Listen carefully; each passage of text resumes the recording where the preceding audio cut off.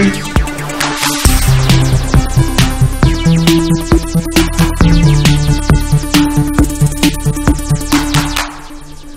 up, everyone? Welcome to GameFace episode 24 on your Wednesday. I think we're starting to settle into the groove here on Wednesdays. Yeah, we're getting there. I think it's actually probably the best day to do it. I don't know how it does for our streaming numbers as far as the number of people, because I can never tell how many people watch the live stream by the time we're done and wrap everything up. But I know for me personally, Wednesdays turn into a good day because Tuesday's insane with all the game releases and getting all that stuff organized, and it's also good because the games have come out the day before and we have plenty to talk about usually on a Wednesday. So, I don't know. Leave it in the comments, guys, what days work best for you for our live streaming. We'll try to adjust, but I think right now Wednesdays are working out pretty well for us, at least on our side. And maybe someone in the chat can kind of monitor the number of people watching, and at the end of the show, someone can tell us like what the peak. Or someone who's been watching the show a long time and knows what our numbers were back when we were doing it every Thursday versus doing it on Wednesdays. Yeah. Show's kind of jumped around for a while. We've kind of settled in here on Wednesdays.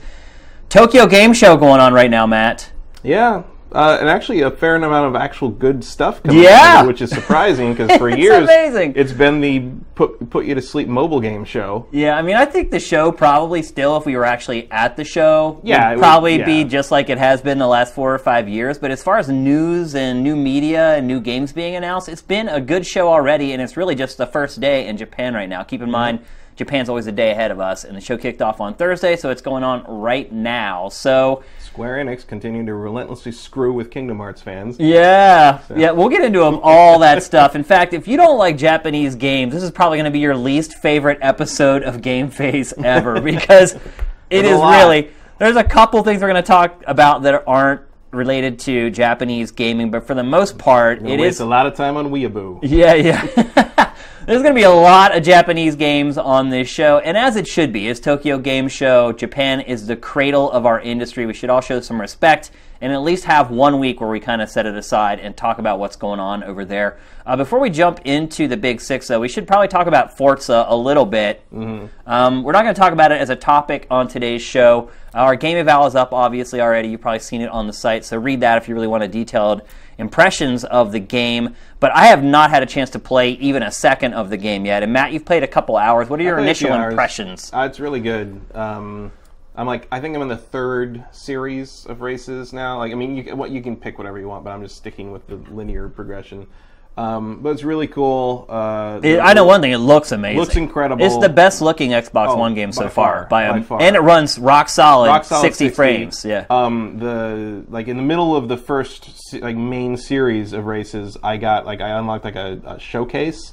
And it was basically an F1, like an Indy challenge. Yeah. And you did 7 laps around the Indianapolis, and it's so fast. Yeah. The sense of 60 frames. The sense of speed is insane. Makes a big difference. I felt dizzy by the end of it. I was like, oh my god, I can't do it because it's so you're used to fast, but you're not used to that smooth. Yeah. And it's like butter. Well, it's like people always say you can't see the difference between 30 frames. You totally can. That's a big wives' tale. Even if you don't think you can, I think you can. And for sure, you can feel it when a game's controls update 60 times a second. You know? And when it matches the frame rate, there's just nothing else like that. I'm not a frame rate crazy person. Yeah, not either. I'm usually as long fine as with it's solid. 30, if it's a solid 30, I'm fine. But the solid 60 is a treat. Yeah, it really is. And I did. The night races are great, and the weather is amazing. The weather. Maybe it's not, visually speaking, as amazing quite so much as Drive Clubs, where just the water on the windshield, but it's still there. F1 is really good with weather too. Yeah, but the drops in the hood and the windshield are still there. And the main thing, I know, people kind of made fun of him at E3 when they talked about, our puddles are volumetric or whatever. You feel it. When you go through a puddle, that car you pulls, lose it a little bit. And it changes. The puddles can be deeper or wider on the next lap and stuff. I mean, it's amazing. Cool. It really feels good. So yeah, I'm very early into it, but I'm pretty damn happy with it so far. All right. So with that, it's time to get to the Big Six.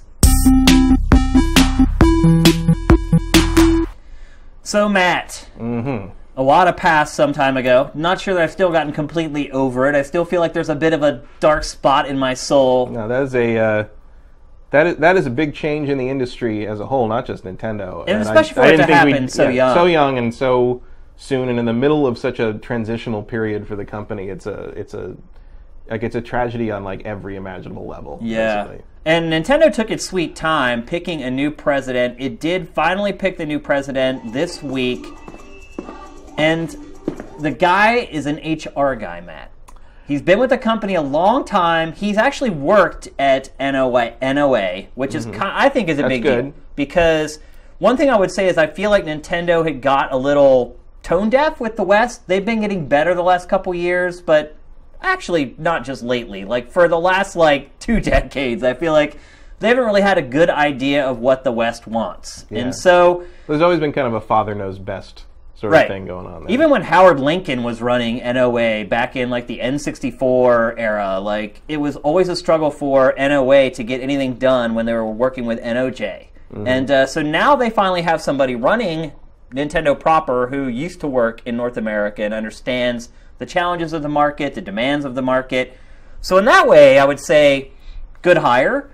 But pulling someone who works in the human resources department, it's an interesting angle. I mean, you have to assume they have their reasons, and now that they did what they did with Miyamoto. Yeah, because so now Miyamoto, his title is Creative Fellow.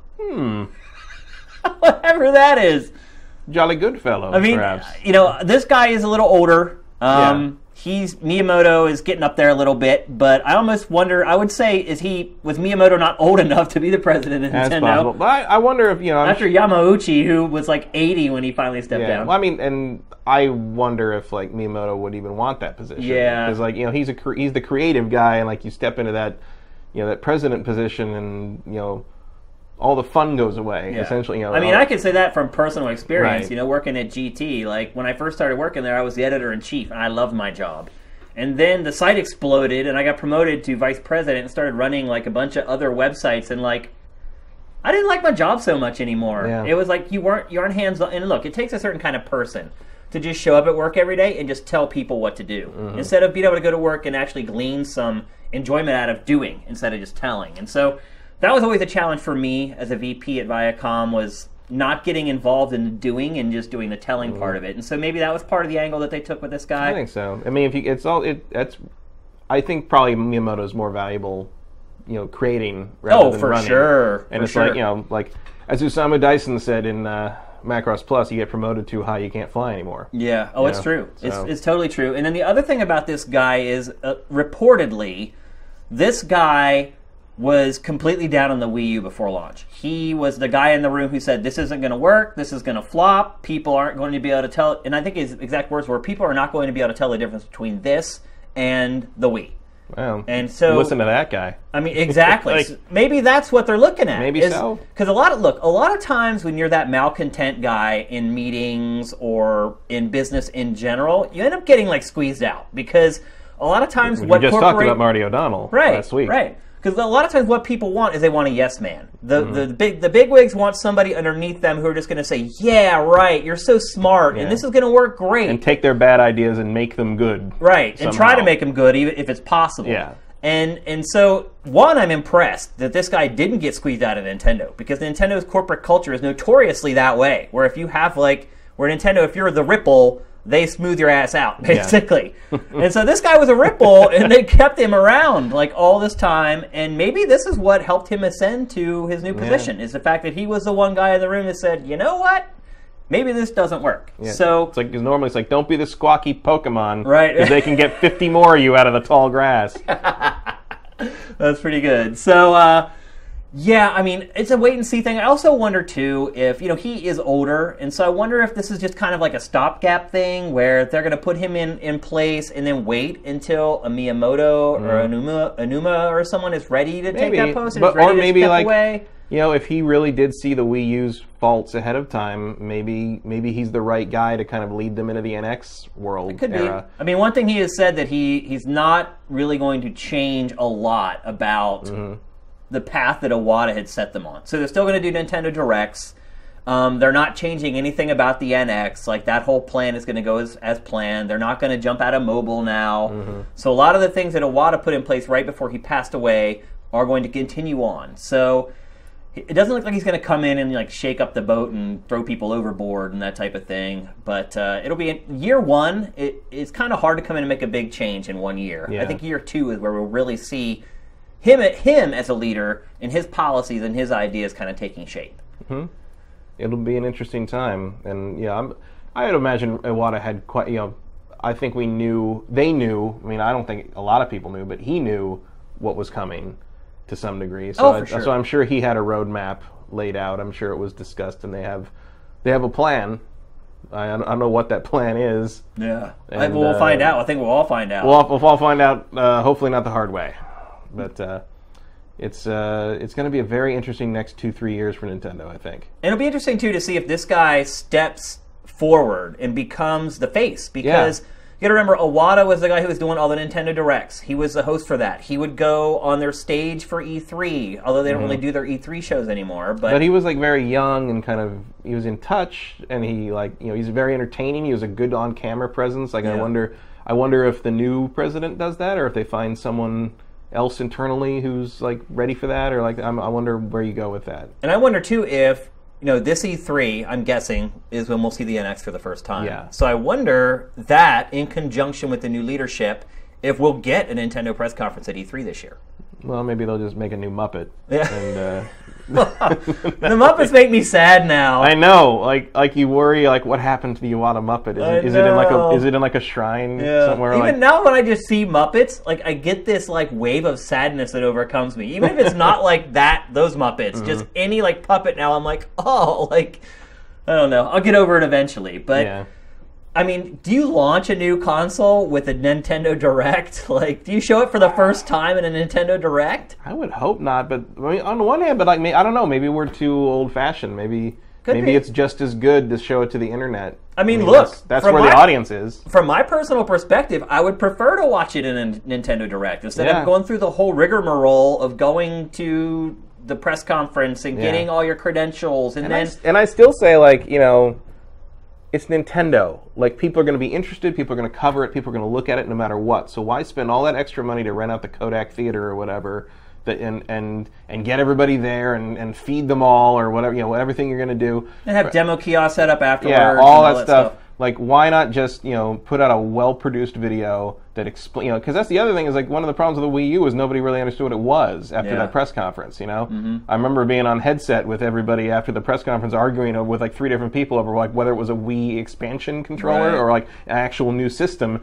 and we had to wait for the press release to actually come in through email and explain what it was. Yeah. And, like, I think you avoid that if you can, pre-produce this thing, show it to people, get an idea, get some feedback, and make it what it needs to be. Well, one thing about Nintendo is that when they do show their hardware, they generally do let the journalists immediately play them. And it was the same way with the Wii U. Like, as soon as it was over, we went backstage, and they only had like 20 kiosks set up or whatever, but they were there, so you could try them. Well, I think if I were them, and I'm not saying I'm as smart as Nintendo, but if I were them, I would do a Nintendo Direct, and then I would also have like an event for the press to come put their hands on it, like around that time. Yeah. About maybe the same time you put up the Direct, or maybe you have a smaller kind of thing. Maybe you don't have to like do it up. Maybe you have the press sit in a theater and watch the Direct along with everybody else live, and then they can go in and do their thing. The other thing I would say too, watching the B-roll that we're running right now, is what happened to the Wii U? Like, watching this now, like, I still want one. Like, yeah, like a lot of these tricks they show in the original things that never happened. Yeah, I mean, some of them would happen in like one little mini game somewhere, but like they never really built on all the. Look at all the stuff that it was supposed to do, and like it just never came to fruition. That's kind of like, I wonder, like, and I do think that Zelda's moving to the NX. But, I think that's pretty much a given at this point. But what if the Wii U version, or what if it stays on the Wii U? What if the Zelda Wii U game ends up being where they put all these great ideas they had that they never got to use in anything else, and it's just like this last sort of hurrah for this weird-ass system. See, we showed you. We were right all along. All you had to do was wait 4 years. Yeah. Well, it'll be interesting to watch over the coming years. It'll be interesting to see how long that guy stays on, because I really wonder if he's the long-term solution there, if he's just kind of like this middle guy until they find I wouldn't say better, but they find maybe a more permanent solution to the presidency there. But I can't see Miyamoto not eventually becoming president of Nintendo. Like, whether he's 75 or 80 when it happens, and he is just kind of like the figurehead like Yamauchi was, and he just sits up on high saying da da da da. Like, I have a feeling someday he will be the president of Nintendo. I just don't think it's there yet. I don't know if he wants to, if he'll ever want to do that. I don't know if I don't know if he's president material in his own mind. Like, he could get tired of those late hours developing games, though. Yeah, but he also kind of looks. Miyamoto is like, energy-wise, is a little Stan Lee-ish in the sense it's like, wow, you have more energy than I do, and you're like 40 years older than me. It's like it's like, you know, I feel like that might be what gives him his life, doing that. You know, maybe that's if that's what he loves, he shouldn't stop doing it, because that's what's keeping him young. Agreed. All right, so we are going to break out a couple of the games from Tokyo Game Show, like the bigger stuff. We're going to break out into separate topics, and the first one of those is Bloodborne. So, at Sony's press conference for TGS, they showed the first ever footage of Bloodborne DLC. Matt, have you got a look at the trailer? Yeah, I watched the trailer on my Sift. Very cool. I have to say, like, one of my disappointments with Dark Souls 2 was that there wasn't like horrible, gross stuff in it, like the gaping dragon and stuff from Dark Souls 1. And I'm kind of glad that Bloodborne is really kind of, they took that aspect of Dark Souls and really doubled down on it. And like, it's just, there is just some horrific stuff in this game, and the DLC trailer, like, even more so. Like, they're really going for broke on it, and I like that. I love this trailer. And here's the thing, man. This game frustrates me to no end because I love everything about this game, man. I really do. Like, I love the aesthetic. I love all the ideas behind it. I love the design of it. I just don't have the time in my life anymore to play games like this. That weapon is awesome. Oh yeah, like I love the rotating blade weapon. And all that. There's just great ideas. Like, but you're right. I love that game. I just haven't got around to really digging too far into it beyond that when we first played it when it came out. Yeah, and I mean, look, my girlfriend got a PS4 for it. Like that was. How far did she make it? She got distracted by a bunch of rhythm games, so Gotcha. she's not a couple hours in, but that was like, she's a huge Castlevania fan, and she saw that as the successor to Castlevania to her. Basically. See, I almost see this game as like the next Resident Evil 4 in a lot of ways. Like, I get the same vibe from this game as I got from Resident Evil 4, but I can't spend like an hour trying to beat like one section of a game. But look how awesome that is. The whole thing is awesome. The art's incredible. The technical side of it's incredible. And so I guess my question, and the reason I want to bring up this topic is like, will this DLC convince you to go back and play it some more? Yeah, maybe. I was about to say, like, no, maybe next year, but then like Q1 next year is looking horrifying. Loaded. I mean, it's just loaded. I mean, we're pretty much loaded up from now until like May of next year. Yeah, it's a avalanche. It's great. Unless a bunch of stuff slips, what they might. Right. And then that's not even including all the stuff that has no release date. Where the hell is Adrift? Yeah.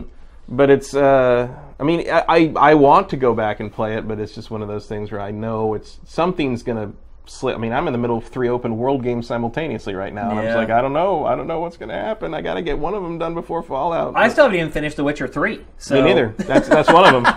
I'm juggling The Witcher 3 and MGS5 and Mad Max. Yeah, I mean, I pushed through MGS5 for our Game Eval, obviously, but yeah, I mean, I'm probably only halfway through Witcher 3 still. Yep. So I just pick it up here and there, but then it's like I play it for like a night, and then the next day I have to pick up something else to play for the site or to make sure I'm informed for GameFace or whatever. It's like there's always something else coming up, and that's probably part of the reason I was so mad about Bloodborne when it came out, that it was still really challenging, was I knew then that I was probably never going to be able to finish the game. Like, I don't know, I think this game is made for me. Everything about it is made for everything I love about games, except for its difficulty. I think, see, that's the thing is, like, I mean, I've been through Dark Souls. I never finished Demon Souls, because I think Demon Souls is a little clunky. Janky, little clunky, yeah. I think Dark Souls sort of nailed the formula down. Dark Souls 2 went an interesting direction with it, but I think Scholar of the First Sin addresses a lot of the problems people had with it. That's a really good update of it.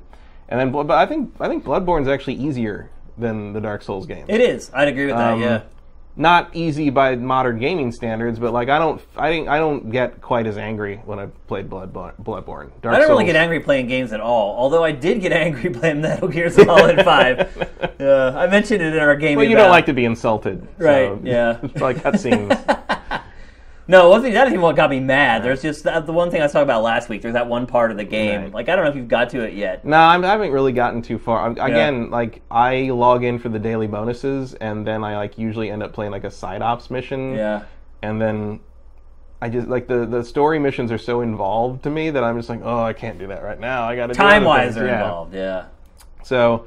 yeah, I haven't really made a lot. I got quiet. I mean, I can use quiet now, so I've been doing mostly doing that and marveling at how easy the game is now. Yeah, it does make it really easy. And later on, when you get her sniper rifle upgraded, when she has like the tranq darts with the silencer on it, it's just like an S rank factory. You just sit there and you just watch doink doink doink, everybody going to sleep all around you. It's kind of awesome the first couple times, but then you realize I don't have to do anything anymore. Right. Well, like early on, I was like kind of reluctant to try her and because I like the dog, because the dog would sniff guys out, and then like you're like, no, Quiet sniffs them out and kills them, and I'm like, oh, okay, that solves that problem. It does. Anyway, we got back on Metal Gear somehow. We were trying to talk about Bloodborne, but they took a little while to show off the first DLC for this. They did, but at the same time, it's kind of like this seems like the right place. TGS does seems it like though? I don't know if TGS is the right place to show off anything but a JRPG at this point. Maybe not, but like... I mean, technically this is a JRPG. Yeah, I mean, it's an action RPG made in Japan, but like... it's also like, it's weird enough that it's kind of fits the bill, and it's, you know, it's from Software. They're a venerable Japanese game developer that, you know, again, has a history of jank, but has like really stepped their game up for this series. And I think it's as good a place as any, and it didn't get lost in the shuffle. Is the important part. Yeah. Is like you would probably lose this game in the noise and the signal at Gamescom or E3. For sure. Yeah, and it's at 2 million worldwide now sales. That's good. Which is good. Which means you can pretty much guarantee that if they have plans to do a sequel, it's going to make it. So. Yeah. All you Bloodborne fans out there, you have that to look forward to. I think it's pretty much a given. You'll probably get a Bloodborne 2. And if From Software doesn't want to do it, Sony will just throw enough money at them to make them do it, I'm guessing. Yeah. Shuhei, big fan. I think From Software will just become like the new Platinum. Yeah. Where it's just like, oh, anything you want us to... Sure, just bring it in. Bring it in. Speaking of From Software, I don't know if you saw or not, but we did curate this to Sifted, but Game Informer right now has like a monthly exclusive, or month-long exclusive on Dark Souls 3. Mm-hmm. And so, as they often do, they go to the studio to handle a lot of the coverage and whatnot. And so they went there, and one of the articles that they posted up digitally was a tour of From Software. Did you see that story by any chance? They have photos of like their offices, and oh my god, like what? It is literally like a room. I don't know, probably 5 times the size of the studio. I realize you guys can't see how big our studio is. Not huge. It's small. Yeah, so it's like 5 times the size of our studio, and there's like 100 people in there. Oh my god! Like they're all just at like flat desks with computers. There's no dividers in between them. Like, and look. That's the way it is in Japan. Like most companies, that's the way they operate. Oh, yeah. That's the way their offices are. So, you know, when people always say, "Oh, I hate my cube," I'm like, man, you should go to Japan and walk into like any of their offices and see how the people there work, and you will love the fact that you have a cube with walls. Or like the, I remember we went to it was like 10 years ago, more, but we went to Polyphony Digital. I've been there. Yeah, Gran Turismo. Their offices are nice. They have nice offices, wonderful offices, and they've got there's like a car elevator that can bring a car into the cubicle area, so they can look at the car while they design the digital version. But we were walking around that place, and all the desks are very low, and there's not really a lot. And then at one point, somebody was looking around and like noticed that there's like everybody had tons of stuff under their desk, and it turned out that all the stuff was like the developers. Like it was people. They were sleeping. Every desk had a person in a sleeping bag underneath it. They also have like sleeping cabins at Polyphony. Like literally, they're like lockers that people climb up and crawl into, and then they shut the door behind them. It's like those pod hotels in Japan. Yeah, I remember my trip to Polyphony when I went there one time. I was like, whoa. And of course, it's all like the visual design of the studio is like a parking garage. Yeah. It's not the most aesthetically pleasing place to sit all day. It's a cool office, It's a cool office. Their offices are like new and chic and cool, but like the culture is still there. Yeah, and it is in a nice area. It's a very... No? You think it's in a nice area? Yeah, I thought it was pretty. I don't think there's any bad areas in Tokyo. I just mean it was pretty. It was a little more. It was more. Had a more green. Yeah, it was outside of town a little bit. It wasn't Yeah. like in the heart of everything. It reminded me of like the little like kind of neighborhood of Shenmue. Yeah, It yeah. was like, I've never went anywhere in Tokyo that I felt even vaguely unsafe. Oh, no, Like, well, there is no bad part of town there. the only place I thought felt vaguely unsafe was the place with all the Americans. Yeah. Like, Roppongi. At night, when all the Roppongi prostitutes... at night's a little creepy because you're like, man, look at all the white people. Like, No. it's What's like creepy these guys- about it is the prostitutes that are constantly coming up to you, trying to drag you like into their building, man. That is... Yeah, you're right, though. That is the only place where it does feel a little like weird and edgy. Yeah. And that's where the naval base is. But once you get away from the expats, Yeah, it's once great. you get away from the white people, it's all good. So you say you will pick up Bloodborne again. I'm saying I probably won't because I feel like I need to finish the base game before I start playing DLC. I intend to. I just don't know when I will. Yeah. I just my schedule's very full from here until about mid 2017. Yeah. You know, so maybe a bunch of stuff will slip, and there'll be like a nice little like 2-week gap where I can get in some Bloodborne in like February or something. I wish year you from when it luck came out, on yeah. that one. I really don't see it happening, man. I just think I'm probably just going to have to chalk that one up to. Or No Man's Sky could come out, and you might never see me again. Yeah. I don't know. Maybe someday when I'm retired, then I'll be too old and my reflexes won't be there to finish it. So. Exactly. All right, so it's time to move on to the next topic, and the next topic is a game that we've all been hoping and praying for I guess it's been, what? 11 years. 11 years. If you don't count the episodes. Yeah. 11 years, and if you count the episodes, it's like still like 10. Still pretty, yeah. 9 or 10, yeah. Half-Life 3. So the topic doesn't come up that often anymore, but this week, one of the developers at Naughty Dog, Neil Druckmann, tweeted at Valve and just said, yo, bro, why don't you guys just give us the Half-Life 3 license and we'll take care of that. We'll do it. We'll take care of that little problem for you. Druckmann! Yeah. How do you feel about that, Matt? I can't think of anyone I would trust more Really? with that, frankly. I mean, if I had to give it to someone that wasn't Valve, Naughty Dog's pretty far up there in terms of at least they take the narrative and run with it, you know? Narratively, I would agree with you. I would think Naughty Dog would do a good job with the story. Well, I don't think it would be a first-person shooter anymore. That's the thing. So Naughty Dog's never really made a first-person shooter. They've made third-person shooters that some people would argue are good or awful, depending on your perspective. But they've never made a first-person shooter before. And so your contention is that you don't think that they would make a first-person shooter. I feel like they wouldn't. I don't. Here's the thing. Like, the thing about Half-Life 3 at this point is, like, what in the world could they do with Half-Life 3? Not just Naughty Dog. Anyone. Valve. Anyone. Yeah. What can they do with Half-Life 3 that would live up to what we think Half-Life 3 might be? Like, what is there left to do with the first-person shooter genre? I mean, look, I'll be perfectly honest with you. Like, I am so desperate for it that I would take whatever I can get at this point. But I'm wondering if Naughty Dog's very character. Do you think Naughty Dog would make a Half-Life game where Gordon Freeman doesn't speak? I don't think they would. It'd be a good challenge for him. Yeah, but like it's also like it feels so artificial now that it's such a different world. It's a different medium now, and I don't know if Half-Life can carry forward in an unchanged state now. I think that might be maybe that's part of why it still hasn't come out. Maybe Valve has made like 15 versions of it where it's like this just doesn't. Oh, look, I'm sure they've anymore. made at least a few. Like, there's no way they just totally turn their back on it. No matter how successful Steam is, there's no way they completely turn their back on Half-Life. They never thought about it or worked on prototypes.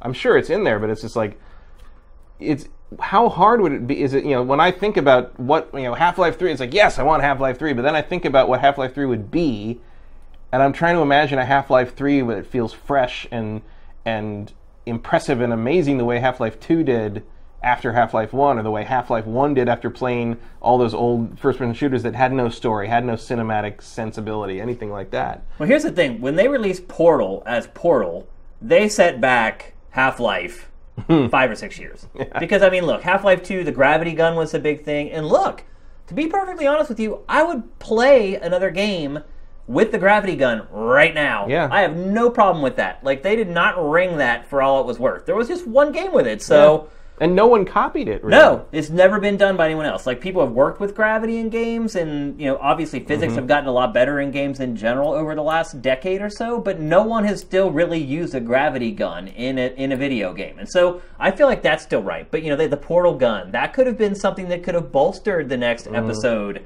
Well, I think everybody thought that's where they were going with, because Portal was very heavily implied to be in the same universe. Right. So I think a lot of people thought that's where they're going, but now...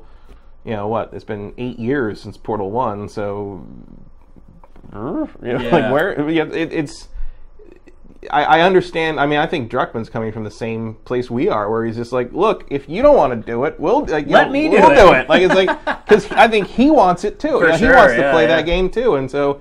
Like it's an interesting way to try to kick Valve in the ass a little bit and say like, hey, like. Well, here's the thing: Valve just completely ignored it. They dodged it and just totally blew them off. Yeah. Like, didn't reply to it. You would think at least Gaben would come back with something snarky or funny, but no. Like, here's the thing: like, I honestly think this could happen.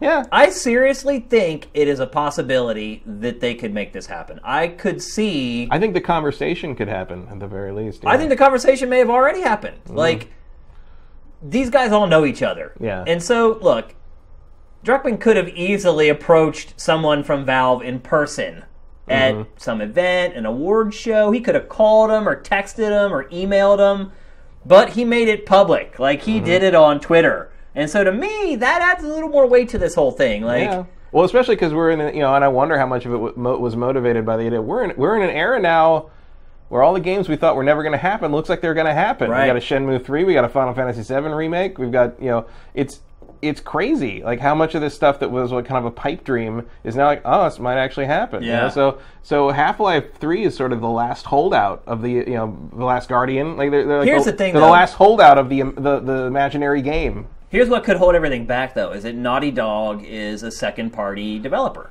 And so anything that they work on, getting that onto any other platforms, PC I could see, maybe, because it's not a direct competitor. Do they have that? I thought Naughty Dog was independent. They are, well, they're technically an independent company. Right, but I mean, they do all their work for Sony right now, but I thought if they wanted to do something else, they could. No. Well, I guess it depends. That's a good question, actually, because obviously... Sony owns the IP. Yeah, like they couldn't do their own Uncharted game, but like, right. But I was under the impression, I might be wrong, I don't know Naughty Dog's corporate structure, but I was under the impression that if Naughty Dog wanted to work on something like multi-platform, they could. I'm not 100% certain about that, to be honest with you. I wonder if anyone in the chat room knows more about that than we do. I guess some people I could call that would probably know, but I don't know if they tell us on the air. They wouldn't tell us, and we couldn't use their names anyway. So, but it's like. But here's the thing. So they go to Sony and they say, "Hey, we just talked to Gaben, and we're gonna make Half-Life 3." And you know what Sony's gonna do? They're gonna say, "Here's all the money. Here's anything you need. Put it on PlayStation 4." Well, no. I think they would shove as much money at them as possible to make them not make the game. Because, you think? Yeah, because Half-Life 3, you can't just put it out on PlayStation, I don't think. It has to at least come out on PC. And it kind of has to come out on Xbox. And so I feel like if Sony got wind of the fact that they were going to make this Half-Life 3 game, they would just put so much money in Naughty Dog's pockets and be like, no, Uncharted 5, bro. Like, you think they're going to make another Uncharted? Probably. I don't know. One thing I will say about Naughty Dog is that I do respect the way they run their business. And they're smart, and I feel like they will know when it's time to end something. But... Well, a lot of it will have to do with how well the next one sells. Well, I think Uncharted's over after 4. I think, and then we're going to see more Last of Us, and then I think we're going to see new stuff. Well, that leaked this week. They did a live stream this week, and someone from Naughty Dog said, let it slip, in the first The Last of Us. Well, duh. I mean, didn't Nolan North already say something like that? Yeah, I mean, there's been a couple little leaks here and there. Somebody said something about Last of Us 2.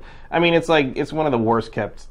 it's not really a secret, I guess, in the sense that, like, but well, it's a no-brainer. Yeah, of course. It's like you'd be an idiot to not make another one, basically. But like, I think I think Uncharted is more of the there's kind of a new regime at Naughty Dog now that Amy Hennig left, and Last of Us is sort of a breath of fresh air for them, and I think they're calling it a thief's end for a good reason. I think they're gonna kind of move on from that. that's sort of this is the PS3 era Naughty Dog, and now they're going to move on to the Last of Us era, and probably I would think a new IP would be in the works, but maybe. So Console in our chat is saying that Sony owns Naughty Dog. I don't think they own Naughty Dog. I'm not 100% certain. That's why I asked, but Console seems to think that they do. So. If they do own Naughty Dog, I'd like to know when that happened. And if they do own Naughty Dog, Half-Life 3 is never happening.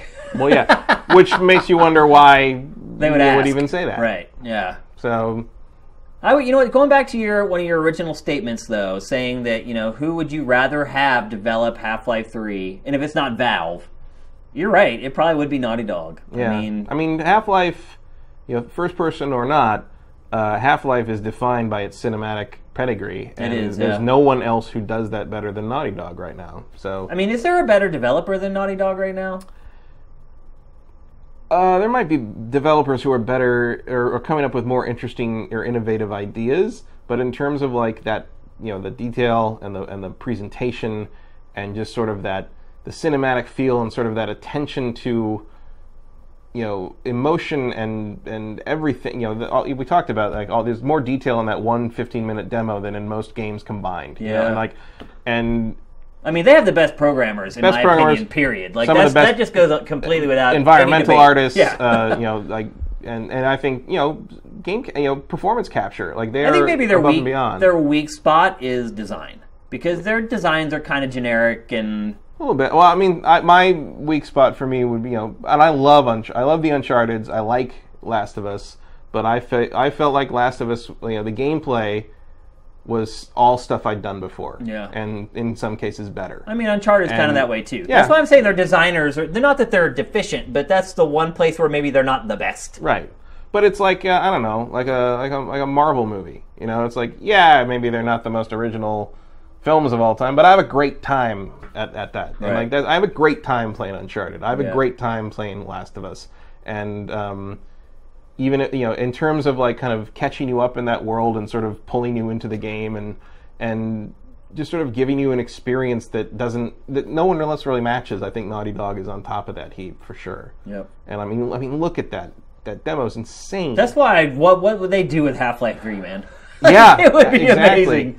I would love to see it. Yeah, and but then you get in the whole thing's like, do you really want to know what the weird guy in Half-Life is and where he comes from and do you want explanations for those things? Well, you don't necessarily have to explain that stuff in the third game. I mean, you can just send it off on some other tangent. Like, I just love that universe and the vibe of it, and I love the innovation that the series has always brought to the table. Like, whether you talk about the first game and its cinematic presentation, or you talk about the second game with the gravity gun and the physics built into the gameplay, that's why I wonder about a third Half-Life. Say a third Half-Life happens under the auspices of Naughty Dog. Like, it can't just be, Last of Us with Combine. Right. It has to be something. It can't just be Uncharted with no wisecracking.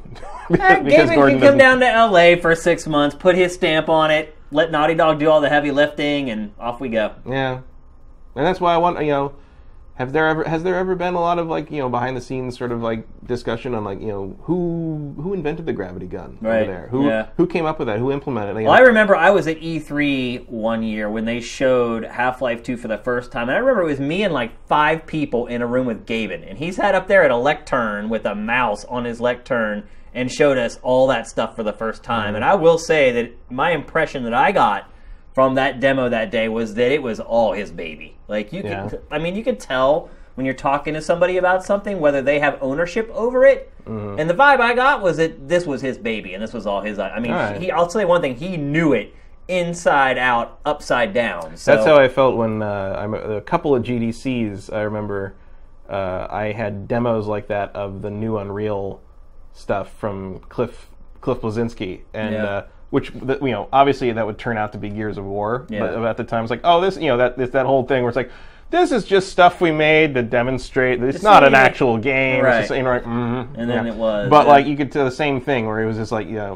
they said it was just like a demo to show what the engine could do, but this meant something to them. And Cliff was very, clearly this was something that was close to what he wanted to do like for the future. And then of course I remember looking at that and just like, yeah, great, bump mapping's great. Yeah, It's like nothing will ever actually look like that. And then Gears of War comes like, oh, okay, I guess it will look like that. All right. It actually blows my mind to think back to the fact that I was in the room when Half-Life 2 was first demoed. Yeah. Like, you don't see Gabe anywhere anymore. Like, that's true. I mean, you'll never get him in a situation like that again. Not since the stage of the Sony press conference that year. It's kind that was what 4 or 5 years ago now. Like, he just doesn't come still out a shock. anymore. Still a shock that shows up on those like top 5 craziest moments of E3. He actually walked on stage for a press conference. Yeah, I don't know how they convinced him to do that. Sony. Yeah, I know. Who he had badmouthed the whole time. So, anyway, I think we will always hold hope forever for Half-Life 3. And this would be a great marriage. Exactly. If Shenmue 3 can happen, a game that doesn't have an iota of the interest of Half-Life 3, Half-Life 3 can happen. Yeah. So, but I think Naughty Dog's on the right track here. Like, Valve's probably not going to do it. It's going to take somebody stepping in to say, we have the bandwidth, we have the technical know-how, we can do it. Come down, hang out with us for a few months, tell us what your vision is for it, and we'll make it happen, and the rest we'll do through conference calls and video calls. So, I think, hope and pray, Sifters. Make it happen. Yeah. Let's go Naughty Dog. Go Gaben. All right, so one other game that we're going to pull out of TGS to talk about on its own is... Okay, so Sony's having us... Did you watch the press conference live by any chance? No. It started at like midnight. And it's very weird, too. Like, they had their press conference like 2 days before the show started. And so it started at midnight, and I was up because I was like, all right, I'm going to help with the curation for Sifted because, we could get an avalanche. What I really thought was, I'll work for an hour and go to bed. Dude, I was up till 5 in the morning because that press conference was so loaded with stuff. And one of the things it was loaded with was a trailer for a new Resident Evil game. And so they start talking about Resident Evil. They're talking about, it's like the 20th anniversary, and, we need to have something to commemorate it. I'm starting to get all excited and pumped up. I'm like, oh my God, they're going to show Resident Evil 7. And this is a perfect place for it. They're in Japan. It's Sony's press conference. Resident Evil was birthed 20 years ago on the play. It was just, everything was perfect for the debut of Resident Evil 7. And what do we get? Umbrella Corps. A first-person shooter. Dude. Haven't we been here before? Also, I mean, those terrible first-person shooter version, first-person Resident Evils on the PS1. So there's your anniversary tie-in. Yeah, I guess you're right. Remember this horrible mistake we made on that old system? Yeah. Let's do it again. Yeah, 20 years later, let's commemorate that god-awful decision we made. What was that called? What were those called? I don't even remember. You remember what I'm talking about? Yeah, there was like 2 of them, and like like Survivor or something like that. Yeah, they were not good games by any stretch of the imagination. No. So anyway, here we have what basically it looks like they've turned Mercenaries into an entire game. Mm-hmm. A game all into its own, which they've actually kind of done already. Because there was already Resident Evil Mercenaries. And so... Oh, wow, I don't care. Yeah, I just don't care. It looks so generic. What it actually looks like is like the last Dead Space. Yeah. That's what it reminds me of. Because apparently it's you against another team, and then the zombies are just kind of thrown into the mix to become this like nuisance. Mm-hmm. Like it's not actually like a Resident Evil game. A lot of these guys seem to have stolen Lara Croft's mountain climbing gear. Yeah. Well, I think what do they call that? The debrainer or the no-brainer or the brainer? Yeah, the brainer. There it is. All right. Yeah. I don't know. I kind of checked out of Resident Evil a while ago. Really? Yeah, I didn't. I love 4. 4 is one of my favorite games of all time. Agreed. 5 is... 4 may be my favorite modern game of all time. It's way up there. It still works. It still it's still great. Yeah. 5 was, let's say, one close to the opposite of that for me. Didn't enjoy. And 6, I just didn't. 6 wasn't Resident Evil anymore. Yeah, me. I'd agree with that. I still enjoyed Resident Evil 6, but it was not a Resident Evil game. Yeah, it was. It was just it's not a bad game, but it's not Resident Evil. It was just an action adventure with some scary elements to it. Yeah, I agree. And a lot of Resident really Evil 4 weird was the quick last time game, decisions. Yeah, Resident Evil 4 was the last game in the series that actually felt like a Resident Evil to me. Yeah. Because 5 started stepping that direction. Mm-hmm. It had a little bit of creepiness to it. And then 6 was just like, later. Bye. Bye-bye. We're just going to make God of War with Resident Evil characters. And the funny part, too, is how they kept pumping up, like, the Leon sections of that game. You know, the Leon sections are like the throwback sections that are just like the old games. Leon can't punch a boulder into shattered debris with a press of the X button. It's like, oh good, right. Yeah, I mean, look, and they've gone... They will not listen to fans, Matt. No. They won't do it. Like, it's Capcom. They keep going the other direction. Like, it's Capcom. Look, as soon as RE5 came out, like, the battle cry was out there. The fans were like, no. You're headed the wrong direction here. And look, you still got one foot back in what I like, so why don't you just take that other foot and drag it back over the line for RE6. And they said they were listening. They're like, oh, okay, we'll do that. And we're doing that for Resident Evil 6. And then we all played it and realized that they had actually just kept going in the other... Maybe they're clueless as to what fans really want. Like, but then you see they're remaking, like, Resident Evil 0, and they just did the HD remake, and Resident Evil 2, and... Maybe they think those are going to be the bones for the fans, whereas like the only thing I can think when I see things like 6 and Umbrella Corps is like, well, you're trying to capture some kind of like weird Call of Duty style audience that like we'll play Call of Duty instead. Yeah, exactly. It's like, well, they don't want to play Call of Duty, but they want to play something like Call of Duty, but they want it to have zombies, but they don't want it to be like in the Call of Duty zombies, and they want to. It's like I feel like Treyarch already beat you to this in about 4 different ways, so why? I mean, not even why are you going to waste our time? Like, why are you going to waste the money on doing? Does this look like? Does that? I think they'll make money off this game. You think? Yeah.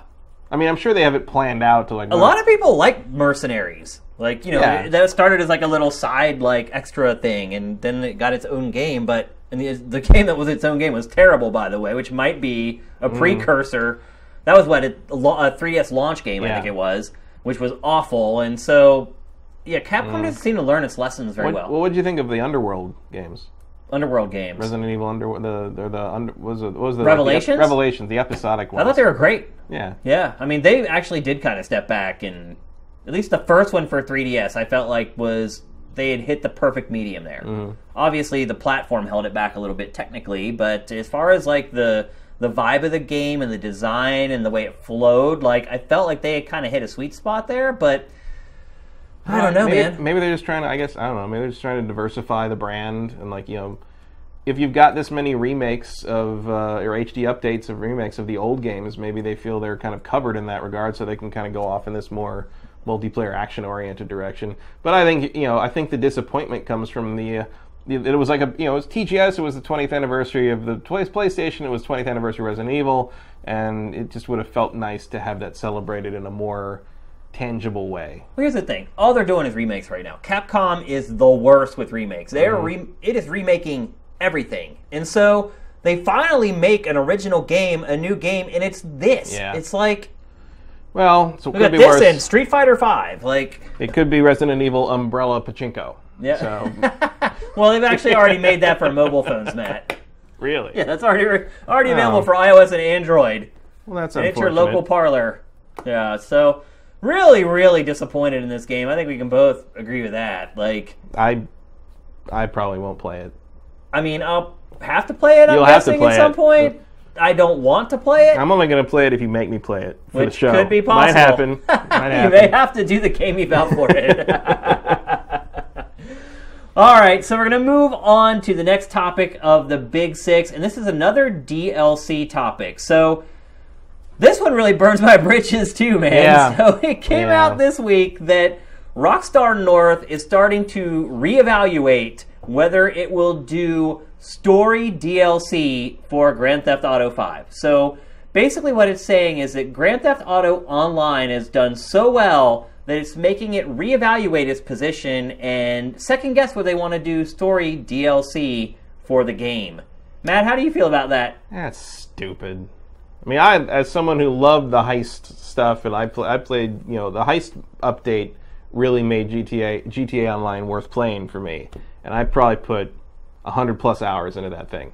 But I love Ballad of Gay Tony, and I thought The Lost and Damned was like, because I like GTA 4 a lot, but like I felt that the story really kind of was very somber, and it had a lot of trouble connecting its narrative to the I don't want to say ludonarrative dissonance, but I want to say it didn't quite match up. The character didn't quite match up with what you were doing as a general Grand Theft Auto game. But I thought Lost and Damned and Balagay Tony really brought the fun and the crazy back. The other thing I thought and I like GTA 5's characters. Yeah. I'd like to see more of some of that, and like more of that world and more of what's happening. I like GTA 5's characters way better Yeah. than GTA 4's. Like, I didn't really connect with most of the... I still love the game, but I didn't connect with the characters in GTA 4 the way I did with GTA 5. Mm-hmm. And the other thing I love about story DLC for Grand Theft Auto games is that it forces you to kind of experience parts of the game that maybe you skimmed over or didn't really experience when you played through it on your own. Like, Lost in the Dam was all about motorcycles, and I had never really driven motorcycles that much when I played it on my own, and suddenly I'm forced to kind of experience this part of the game, and I found out it was great, and I really liked it. Yep. It also helps you explore some of the side characters in the game. Like, there's lots of characters in Grand Theft Auto 5, you're like, that's a really cool character, but you see them until they get killed, or you do the 3 missions with them and then they're gone, and like, this allows the game to expand on these characters and help you get to know them a little better, and maybe they meet a tragic end, which they often do in Grand Theft Auto games, but it builds up your feelings for that character before that occurs. So I think this is a huge mistake. I think it's also leaving a ton of money on the table that they could be making off of this. Yeah, I would agree. It's not... I mean, GTA never needed online before to be one of the biggest games of all time, and like, I really enjoy the online stuff, but like, I will play a story expansion of GTA any day above another online, because it's like the online stuff hasn't really been. See, I'll be honest with you, I have not played Grand Theft Auto Online hardly at all. Like, I played it, I know lots of people get really into it and have played the living tar out of it, but I played it for like a week after it came out, and like, everyone on there was just so mean. Oh yeah, but like the heist, toxic. But like, I did the same thing, but then when the heist update came out, some friends and I online like went and we did all the heist stuff, and that stuff is a ton of fun. I mean, because it's separate from like the the roving bands of crazy jerks, like because that's pretty much what and also now you can like go into a mode where they can't kill you, and so you can kind of get your stuff done. But like so the heist stuff is very story driven, and so like there's at least something being told there, and you have some ownership of your character, and the heist missions are really interesting and really well designed. Far beyond almost anything else, anything in the story of GTA 5. I think the heists are just awesome online. But like, if you ain't gonna add more of those, well, now the new thing is like the whole free mode thing. We were just showing the trailer for it there, where they just kind of toss stuff at you as the game is happening. Yeah, like, it's not interesting. And like, I know they put there's the no editor narrative out like behind it. But I'd rather see, they've got such a compelling idea happening with the way they've structured the offline story, and you've got the 3 characters that you can switch between at all times and get these different perspectives on the city and all that. I think there's somewhere you can go with that, with another set of 3 characters, or you add one more character to that 3 character mix or whatever. Like, give me some, give me something more. Give me, that, because I don't know. I wonder if maybe they're just sick of having to kind of write the same satire over and over again. Well, that would just mean that they can't make any more Grand Theft Auto games, though. I mean, if you're going down that road, that means they're not, and they're going to make more Grand Theft Auto. Maybe, but what if their plan is like, what if they just want to expand GTA Online from now on? Maybe like that would be disgusting. Maybe the next GTA game is just going to be like, oh, it's San Fierro and Las Venturas, and we're going to add it on to the existing GTA Online, so now it's like basically San Andreas Online. I don't think people would go for that. I don't think so. A huge I don't think mistake. so either, but do you think Rockstar might be thinking that? No, I don't think they'd be that stupid, man. Because you can't, well, you can put a price on a $60 game and selling 20 million of those $60 games. Mm-hmm. Like, one thing I've realized recently, just working with Sifted, is that, like, there's a big difference between getting a basic subscriber and a premium subscriber. Like, the premium subscribers make the difference. Like, and it's the same thing with this. It's like selling a $60 game times 20 million versus selling $1 to this guy here, $1 to that guy there. Like, there's a big difference between that. Like, you need long, sustained success at $1 a piece to really create that mountain of money that they generate every time with a Grand Theft Auto. Like, I don't think they'd ever do it, man. I guess it depends, and we don't know this, but I guess it depends how many of those $50 to $100 bank cards they've sold on as Oh yeah. the add-on DLC You're for the right. GTA Online. Yeah. I mean, look, I'm sure they're looking at DLC and doing the math and saying, well, we can put this team of 30 guys on adding something to Grand Theft Auto Online. I mean, I would buy a GTA 5 equivalent of like Ballad of Gay Tony or Lost and Damned without thinking twice. But like, I don't know. Math-wise, it may not work. Maybe DLC and just adding to Grand Theft Auto Online does make more sense financially than building story DLC, and I can get that. But at a certain point, you also have to look at like the greed and be like, okay, like this is what our fans want. And even though we may not make quite as much money doing this story DLC versus just creating a new hat for our online, sometimes you gotta like give back a little bit to like the people who support you. And I feel like Rockstar's typically pretty good about that. So I don't know. I'm really hoping they do story. I love the characters in this game. I want to play more with the characters, but I played online for a week after I finished the campaign. I never went back to it. I don't see myself ever going back to it. I can see the heist being fun, but like it's really hard for me to get people together to play games online That is key, because I've been through all. I think if I grind out like another like 20 levels, I'll have a platinum on that game. Wow. And like, because we did everything. Yeah. But we did everything because we were a group of 4 people who like played together. And I have, and you were all good at it. Yeah, and I played everything all together, all the heists, all the different permutations, all the different jobs, the whole deal.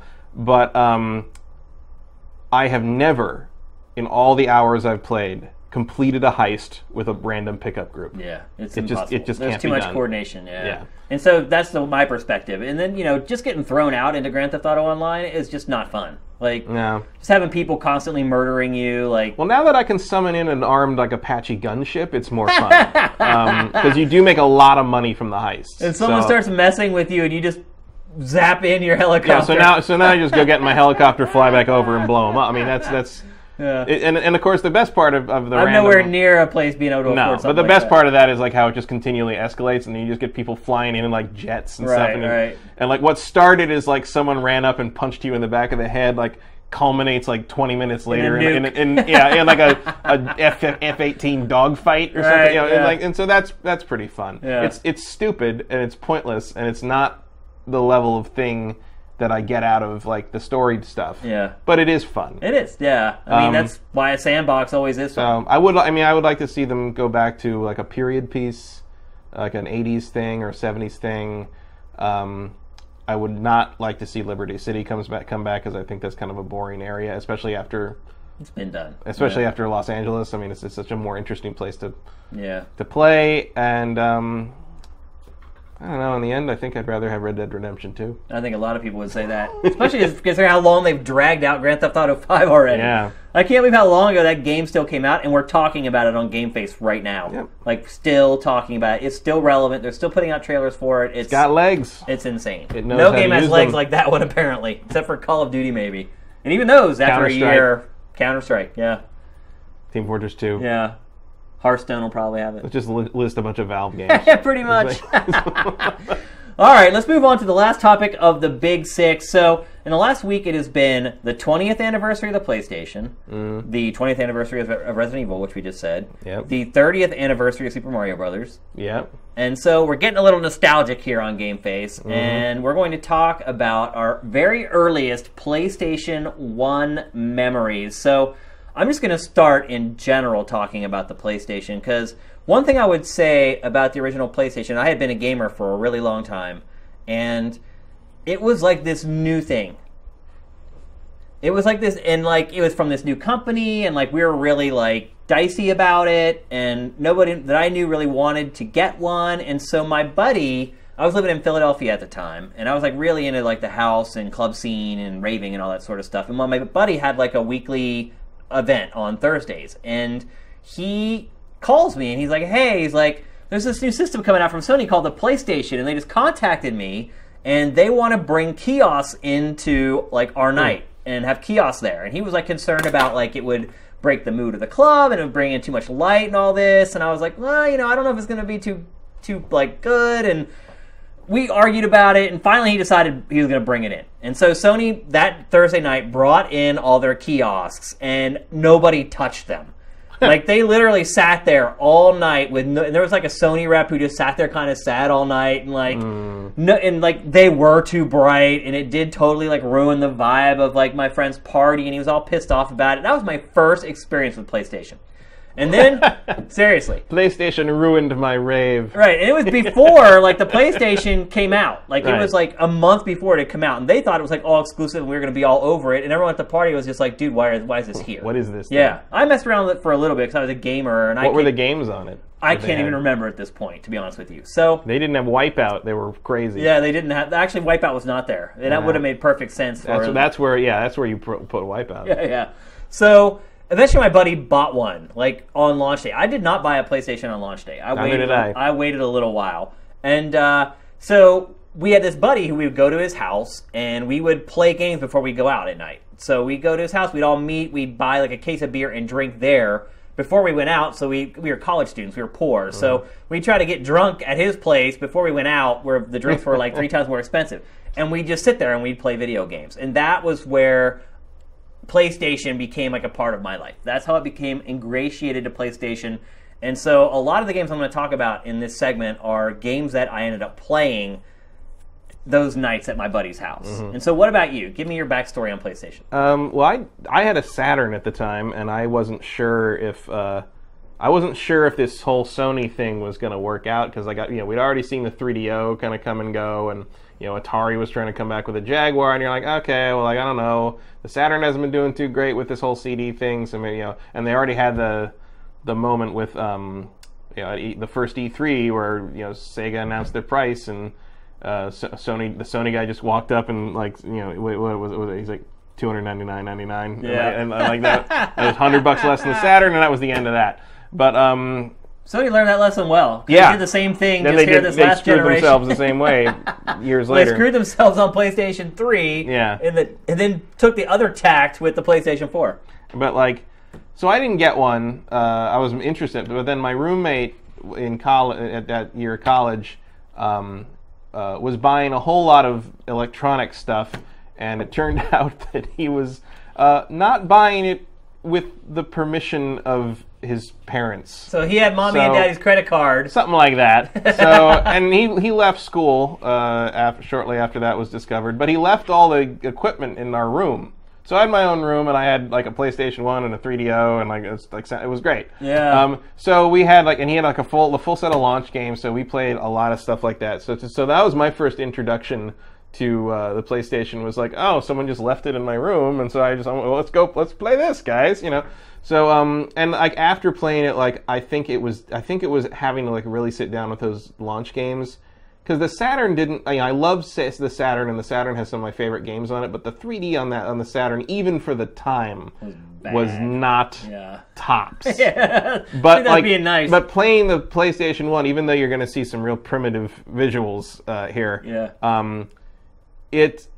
it was what kind of made me finally believe that like a 3D console was, because was feasible. Yeah, PCs were going in that direction. You had kind of like the the X-wings and the wing commanders that kind of like Wolfenstein, stuff like that. But consoles had been 2D, and now like this was kind of like, oh, maybe consoles will get there. Maybe there's something here.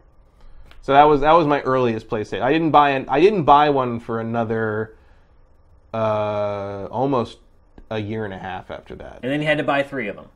No. It's standing on its side. Well, actually, yeah, I did go through 3 of them. Yeah, so did I. The first one I got was actually one of the original ones with the RCA plugins on the back, which I heard maybe you know more about. Was that really like a sought after thing for like music audio files, or like? I've honestly never heard that. No. You never heard that? Because I heard that like there was a whole it was like the best, clearest whatever CD player imaginable at the time or something, and people like DJs and people would like hunt that down. But see, and, DJs weren't using CDs back then. We were using vinyl. Mm-hmm.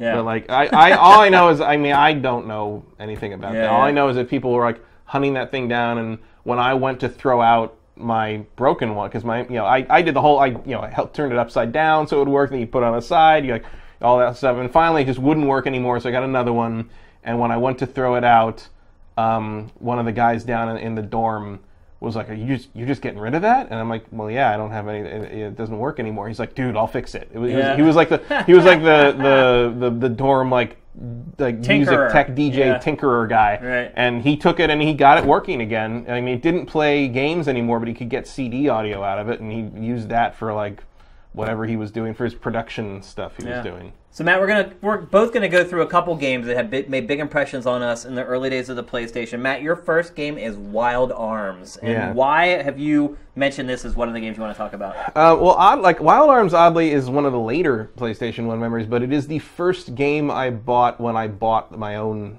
PlayStation. Gotcha. Because I bought it in '97 in preparation for Final Fantasy VII. Yeah. Because it was, I love Final Fantasy VI, and still my favorite game in the series.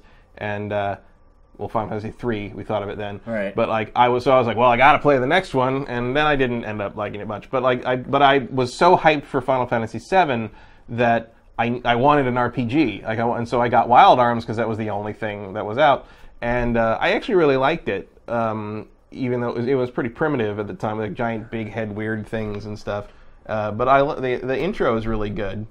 With a really cool opening theme that I still have in my my MP3 rotation today. See, this intro actually looks good. There's a lot of PlayStation intros that do not still look good. No, this is some pretty high quality stuff for the time. This, and I don't know, I can't tell if this is the Alter Code F version where they kind of cleaned it up a little bit.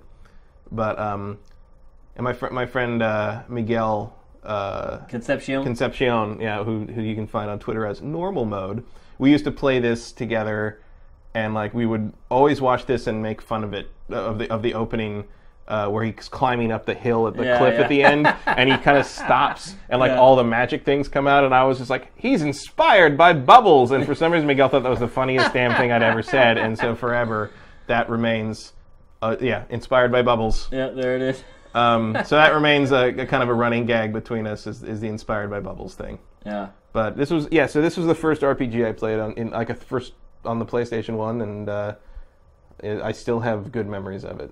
All right, so the first game I'm going to talk about is a game called Destruction Derby. And the reason I'm going to talk about this game is because when my buddy bought that PlayStation, he bought the whole launch lineup. Mm-hmm. And I went over to his house, and we were sitting around drinking beers. I think we had a couple 40s or whatever.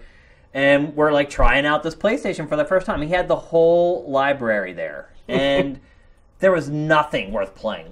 The launch of the PlayStation, that launch lineup was awful. I mean, you're not a Battle Arena terrible. Toshinden fan? No, I was not at all. And I think that game's completely overrated, by the way. So basically, I wrote off the PlayStation, and I was like, "Oh, screw this thing! It doesn't have anything good." I'm like, "I guess I'm gonna have to wait for the N64," and they were already starting to talk about the Dreamcast at that point. I was like, I can't find anything I like on this system. So I went back over to his house couple weeks later or whatever. He's like, "Oh, look at this game I just got." He's like, "It's Destruction Derby," and I was like, "Oh," and I was like, "This is really simple." And at the time, I thought it was the best looking PlayStation 1 game. It was actually. I have not turned towards the screen until just now, and in my head, I was thinking because I played this too on the launch lineup that my ex-roommate got.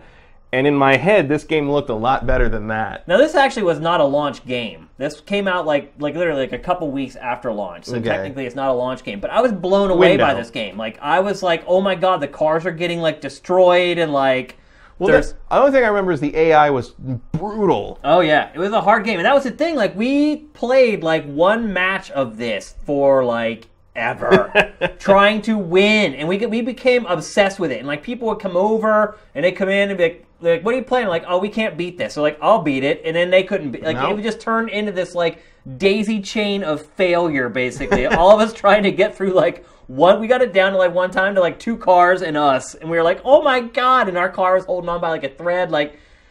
I don't know. Of all the launch period games, this game looked the best, and for whatever stupid, silly reason, this happens all the time though. If you're in college or you're playing games with a lot of friends, you find this one game that everyone likes to play. For a while with my friends, it was Wayne Gretzky's 3D hockey. For whatever reason, the game's not great, but it just became one of the... And I have a feeling that Rocket League's a lot like that for a lot of people right now. Mm-hmm. It's one of those games that's real simple, that people just get hooked on, it's easy to play with others, and so that was it for me. And a match is over in a minute or so. Yeah, and you can pass a controller without people getting salty and be like, "You're taking forever." So that was kind of that game for me at launch. And your next game is... My next game is Wipeout XL. And I think a lot of people might put that on their list. That's got to be up there. Because it was fast, it was fluid, I think it was 60 frames per second, wasn't it? You can watch here. It is 60 frames per second glory. And this is another one I played a lot. Look at that track draw in, by the way. Woo! It's like you can only see like 50 feet of the track, and the rest of it that's what the kids will never understand. Those the old 3D console days when like you measured a console's power by the drawing of the racing games. Yeah. And I don't know. Metal Gear Solid 5 has some pretty nasty pop in. That's true. There's a lot of modern games that have LED Look at that billboard issues. just appear out of nowhere. I can't even believe Red Bull existed back in that 1995. I thought it didn't come to the States until like the late 90s. Well, this was a very European game, remember? Yeah, and I was gonna say I played this a lot with Miguel, and this is and a couple other friends at the time, and the soundtrack on this game was insane. Incredible, yeah. And it really kind of helped spark. I mean, he was already into it. Miguel's a very Britpop person, so we were all very. He and I talk about music all the time. But like this really kind of like kicked off a kind of a trance obsession, like with a lot of like our friend group, because we were just playing this all the time, and everyone's like, "Oh, what's that song? Like, what's that?" Yeah. People who weren't interested in the game were like, "What's that song that's playing?" And so like it really became kind of a jumping off point for like music and games and all. I mean, not to buy into the Sony ad line, but it's like the PlayStation 1 really kind of changed our media consumption habits. Completely. Yeah. So Wipeout XL is definitely a big nostalgia favorite. Okay, my next pick is one that I'm assuming everyone probably assumed that was going to be mentioned, and it's Resident Evil. Resident Evil. I mean, I'm not going to spend forever talking about this because obviously everybody knows about Resident Evil. It was just remade a couple months. I mean, that just shows you 20 years later, a remake of this game, still relevant, still being loved, still selling really well, and being one of Capcom's best sellers, by the way. That's so sad. And Resident Evil, just cinematically, the storytelling, the content and the gore in the game, the realism that was involved with it, it created a genre that I would end up loving for decades and decades to come. I can't say enough good things about the PlayStation 1 version. I mean, it's just one of those games where you play it for the first time, you're like, wow, I never really thought video games could ever do this. And Chris is our old partner, you know. Exactly. And even all the corny dialogue, like you didn't care because I was so blown away by like the CG. And then look, I totally knew it was like pre-rendered and just a video playing off the disc, but I didn't care. I was like, oh my god, it's memorable. I mean, it is. And I remember, some of the moments, like I remember the first time I was playing through by myself and the dogs jumped through the window, and like I remember like calling my buddy and being like, oh my god, dude, I literally like almost peed myself. And he's like, well, I gotta go get that game. And then he goes and gets it, and then he tells stories that it just turned into like this virus that spread among like a group of friends, and as soon enough, everybody was playing Resident Evil. And so I just feel like it's one of those games that kind of laid down the template for what modern games would be. And in all honesty, I think the PlayStation 1 in general did that. Like, I feel like it was the first modern console. I mean, look, just this week, Naughty Dog was like, Nathan Drake Collection is going to have pre-rendered cinemas in it. Because it was too much work to do in real... Like, we're still using this tech. So, so many paradigms were laid down by this game. And so I just felt like I had to mention it when we're talking about our faves. So, and your next one is? My next one is a little out of character for me, but it was one of the games that was in kind of the bunch that we got in my dorm room.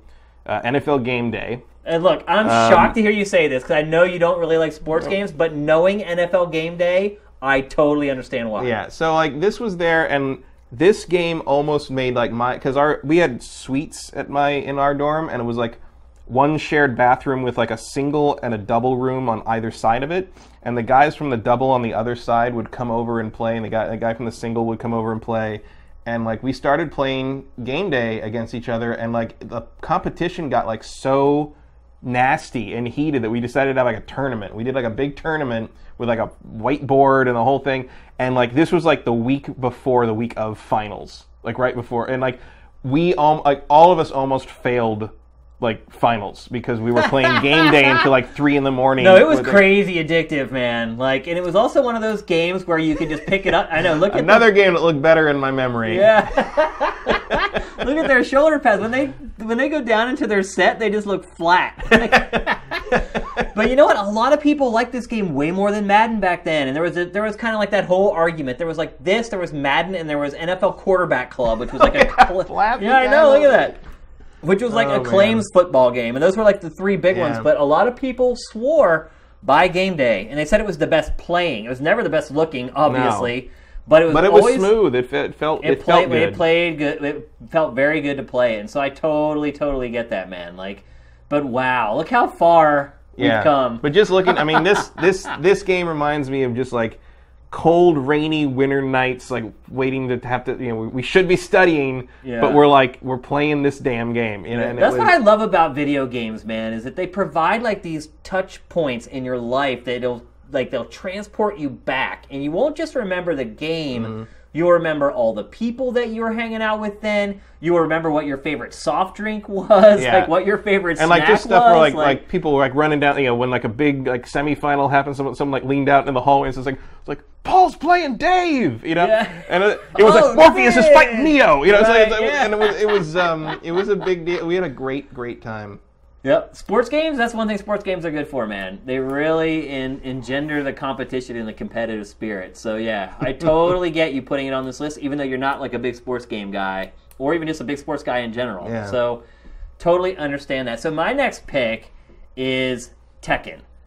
And the reason I picked Tekken is because during this time in my life, like, we would usually, to play fighting games, we would go to arcades, period. Right. Go and play Soul Calibur or whatever. Like, if we wanted to play fighting games, we went to an arcade, and there was a Dave & Buster's that was like a few blocks away from us, and we go have a couple beers, eat some wings, and play fighting games for an afternoon or whatever. We had a Tilt and a Qzar. Yeah, we had a Qzar as well. Those were great, by the way. And so anyway, when Tekken came out for the PlayStation, my same buddy who I was talking about earlier, who ended up ultimately being the best man at my wedding, he got Tekken. And once he got Tekken for the PlayStation, we never went to the arcade to play fighting games ever again. Because it was the first time that there was a fighting game that looked good enough and played good enough that we did not feel like we were losing much by staying at home and playing fighting games. Granted, Tekken did not look as good as the arcade fighting games at the time. No, but it played the same. It played the same, and it looked good enough to where we were like, yeah, we're not going to get in the car and drive somewhere to go play good fighting games. Like, it was good enough. And so it just turned into like just what you said, like yelling and hollering, and certain people were established as the better players, and when those two really good players would come together, like we'd be DJing while we're playing, like you'd rip the headphones off the guy who was DJing and be like, yo, they're throwing down, and they'd throw the headphones down and come and watch the fights. Like, I miss that about video games in general. Like, that's the one thing that sucks about, well, there's a lot of things that suck about getting older, but that's one of the things that really sucks about getting older, is that your pool of people to play video games with in person it's like a curve. Like, the older you get, the thinner that pool gets, until you're really glad that Xbox Live exists, because people just don't have time to go to someone else's house just to play video games. Like, it just doesn't happen when you get to my age anyway. So, just looking back and remembering those times when we were all together playing and saying, I got next, no, I got next, and, just that whole vibe of the whole thing, that was all built around Tekken for us. And so that is one of those games that I felt like I wanted to mention from my PlayStation 1 memories. And then the last one that we're going to bring up, I think both of us probably would have brought up if we had been asked, is Metal Gear Solid. Yeah. We don't think we need to say anything about this game. Not too much, but I will tell you, again, that was another one Miguel and I played a lot, and Miguel, to this day, Metal Gear nut, like, makes music videos out of footage he captures of Metal Gear and all that. But I remember playing it, and we would, like, as a matter of fact, I met Cam Clark, the guy who did the voice of Liquid Snake, and I had him sign a thing for Miguel, because that was, like we would do the hello brother to each other. That was our greeting. And I'll give you one more running gag we used to do, where at the very beginning the Colonel is giving like Snake the rundown, and we watched that intro so many times, but because it was amazing at the time. And he does and he says he lists all the Foxhound guys you're going to have to fight, and he mentions Vulcan. He's like Vulcan Raven, Giant, and Shaven. And I always used to say Giant and Shaven. And that was, I'm like, what? He's bald. I'm like, he's giant and shaven. And then I was so upset when they did Twin Snakes that they re-recorded all the dialogue, and now he says giant and shaman. And I'm like, well, now you ruined it. They pronounce it correctly now. And Snake has eyes, and it's all wrong. It's all wrong. The PS1, I actually just played this again because I found my old Bleem disc Wow. for my Dreamcast. Yeah. And I put in Metal Gear Solid. It still works, and it's still kind of like, yeah, this looks so good, so much better than... No, not really. Anyway. But this was the other game that, yeah. like Resident Evil, kind of laid down the template of what and this was, the future of games are going to be and like. this was mind-shreddingly good looking. It was, like at the nothing time, else looked like this then. Well, it came out like right around the same time as Ocarina of Time. And Same day, I think. Yeah. And Ocarina and Half-Life. So it was like a big struggle for like me and all my friends to like figure out which one we were going to play. And like I ended up getting into like Ocarina of Time really early and then convincing one of my other friends to play it while our other 3 friends were playing Metal Gear. And then they were trying to convince us to stop playing Ocarina of Time to play Metal Gear. And like it's just a great time, man. The launch for me, at least in my life, the timing for it, you know, I was young and all my friends were really young and energetic and really into games. I mean, that's the other part of it, too, is as you get older, like, a lot of your friends stop liking games. They fall out of favor with them. They don't care about them anymore. Life takes over. Yeah. Back then, everybody I knew loved video games. Yeah, this was the period where, like, everybody was right out of college. Nobody had any jobs that mattered yet. We were, nobody had, like, a career to speak of yet, so we still kind of, like, just wanted to play stuff to escape kind of the drudgery. And it was okay to like stay up and play games all night. Oh yeah, there was no guilt involved. Or my friends and I would go over to my friend Andrew's place. He was one of the only people who had his own place. Yeah, and we would go over every night, like 7, 8, 9 at night, and we'd be up until the sun rose. I got my car towed because we played Tony Hawk so long once. Yeah. I mean, it was a good era. I'm sure everyone. It depends how old you are. Everyone has a different era. I'm sure a lot of the people watching GameFace right now are saying that's how I am right now. Yeah, or that's how I was like mid 2000. I'm sure there's like people like And that's what one thing I would say is if you are in that zone right now, recognize it and love it and enjoy it, man. Because look, I'm looking back on it now. It was like the golden age of gaming for me, and so it's very awesome to think about. There are people who will look at the PlayStation 4 the way 20 years from now, the way I am looking at the PlayStation 1, and they're going to be like, "Remember when you had to hold a controller and like." Remember when Metal Gear Solid 5 looked good? Yeah.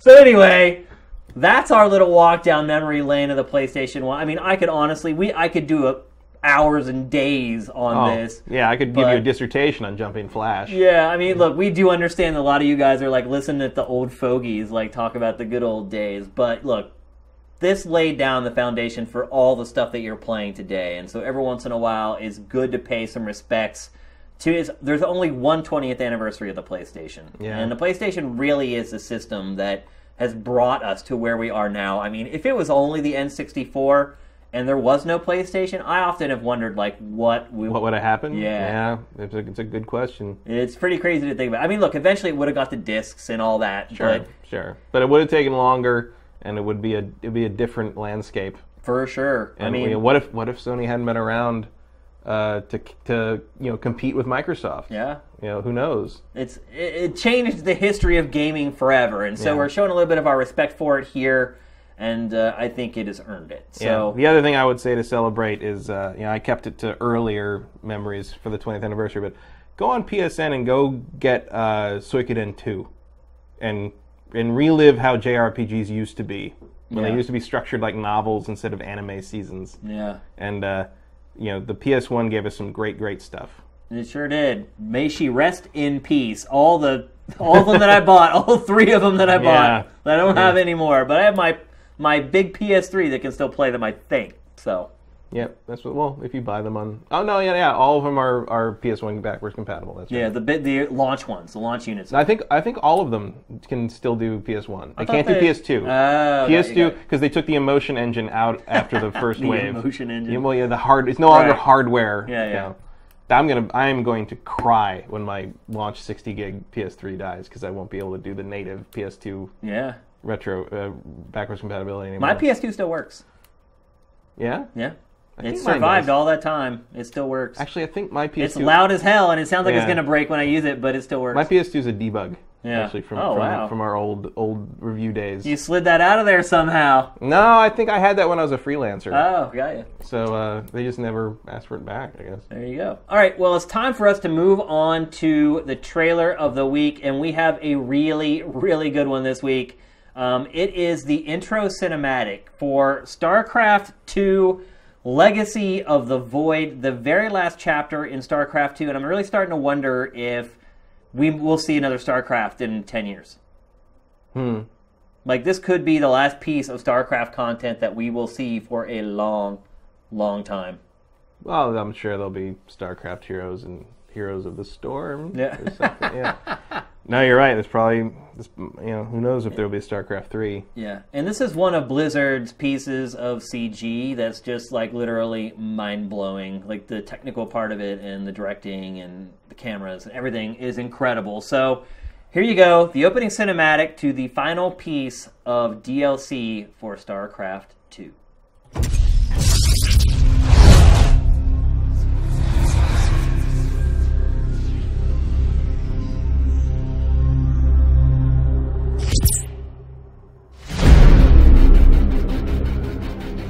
The Swarm brought ruin to our world. Our proud people became refugees. And yet, they could not shatter our unity.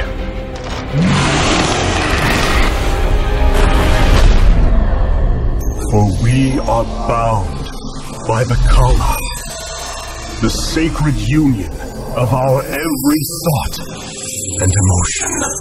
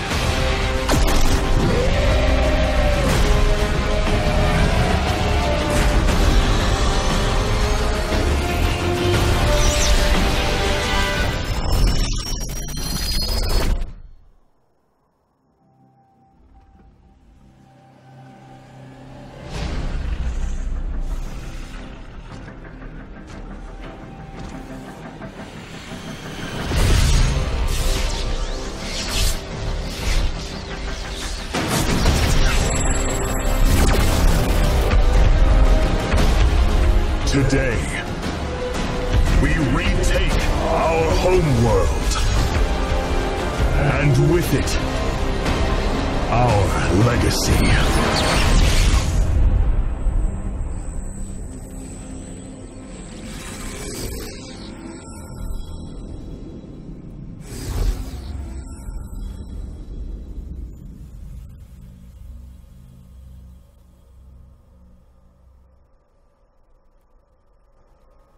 Their CG is so good, man. Yeah, Blizzard is in their own world. They really are in a whole incredible. Other league. I mean, like Diablo. Like I said when we were watching that, like games today still don't look as good as the Diablo 2 cinematic, opening cinematic, and that was 15 years ago. How long do you think it'll take till games look as good as that? Never. I think clearly games need to construct more pylons. Yeah. Because they're not going to look that good anytime soon. Yeah, it's amazing. That is, look, no one does it as well as Blizzard. That's the bottom line. And the choreography of it, and the way, and the flow, and we can't hear the sound here, but you know everything that's happening there. Oh yeah.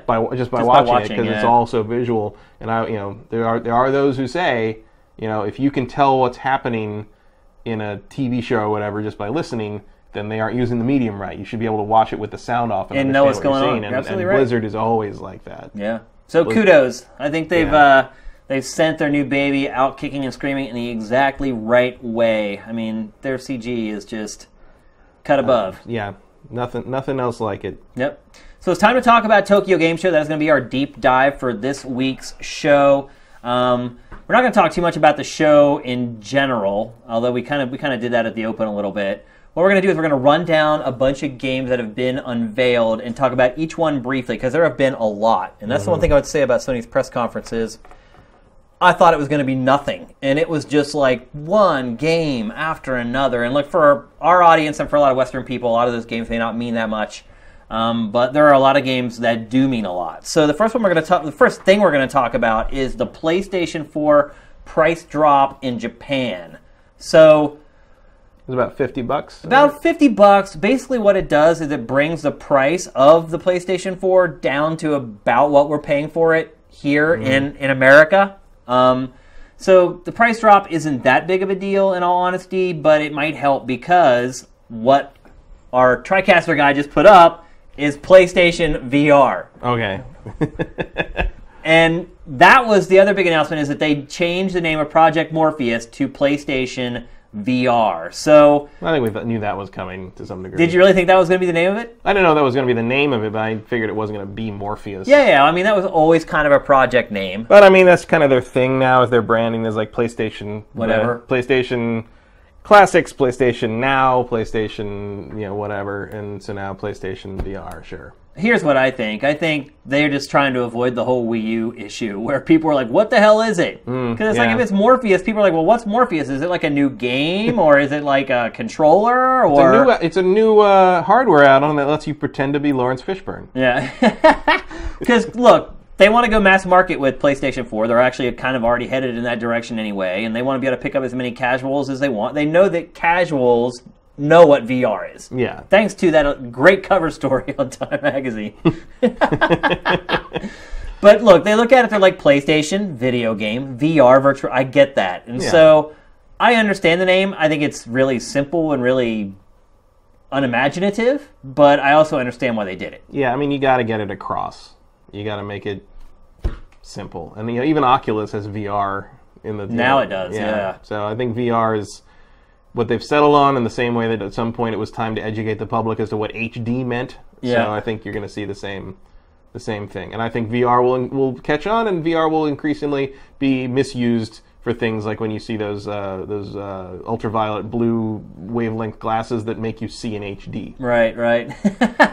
And we did get a glimpse here. You see the final, it appears to be the final production unit of Morpheus. Well, now it's PlayStation VR. But yeah, so we hadn't really got a real good look at that until now. Look at that, a PlayStation Move. Yeah. Also interesting how they did this trailer, so that you can see through the visor. They don't actually show you the visor, so you can see how people react. And so people don't look like goofballs? Yeah, I mean, it's smart.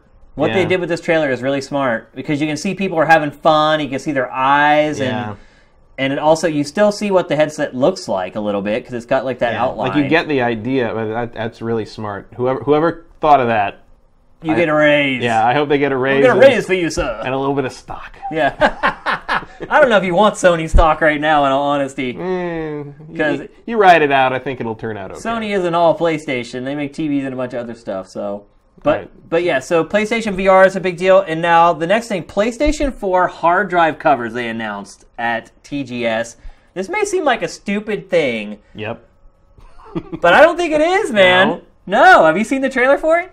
No, I saw the still picture on the Sifted site. Yeah. It was just like all the multicolored. Yeah, so here's the trailer for it. I honestly think it's a genius idea. Like, being able to customize your PlayStation with colors, and like, think about the face plates for the 3DS, how big those have been, and how some become collector's items, and like... I just don't do that. And face plates for Xbox 360. Remember how we used to get those sent as swag for every game? Like, they'd send you a game, and they'd send you a face plate for the game. I still have that one you got when they announced it. They have that, like... Oh, the one at E3. Yeah, the one at E3, and they're like, here's a face plate you'll be able to put on your 360 this fall. And I was like, oh, cool.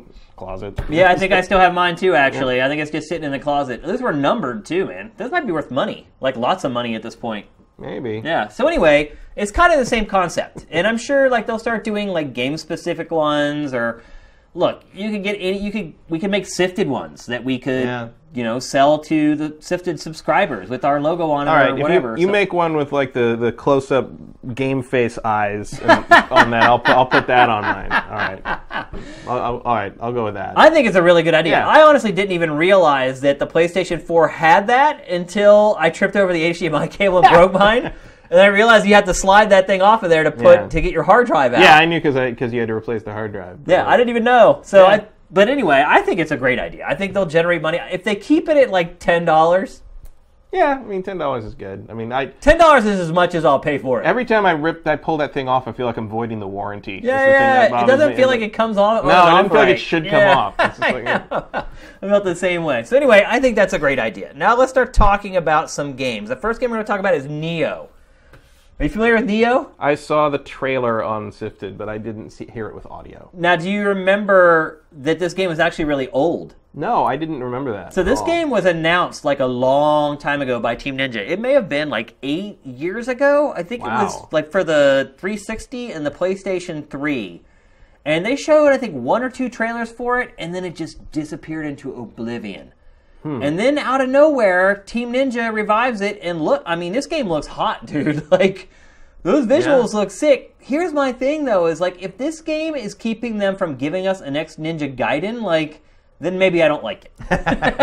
It looks very Ninja Gaiden, though. That's what I'm saying. Like, I feel like this is like their next Ninja Gaiden instead of... And maybe they got to the point where with the last game it turned people off, that they're like, maybe we should go away from Ninja Gaiden for a while. Start over and make kind of an Onimusha sort of thing. Yeah. I mean, I don't... I mean, it doesn't have to be ninjas. Of course, then he looks just like The Witcher, like Geralt. Yeah. I mean, this might as well be The Witcher. Yeah, he's a prettier Geralt. Yeah, but...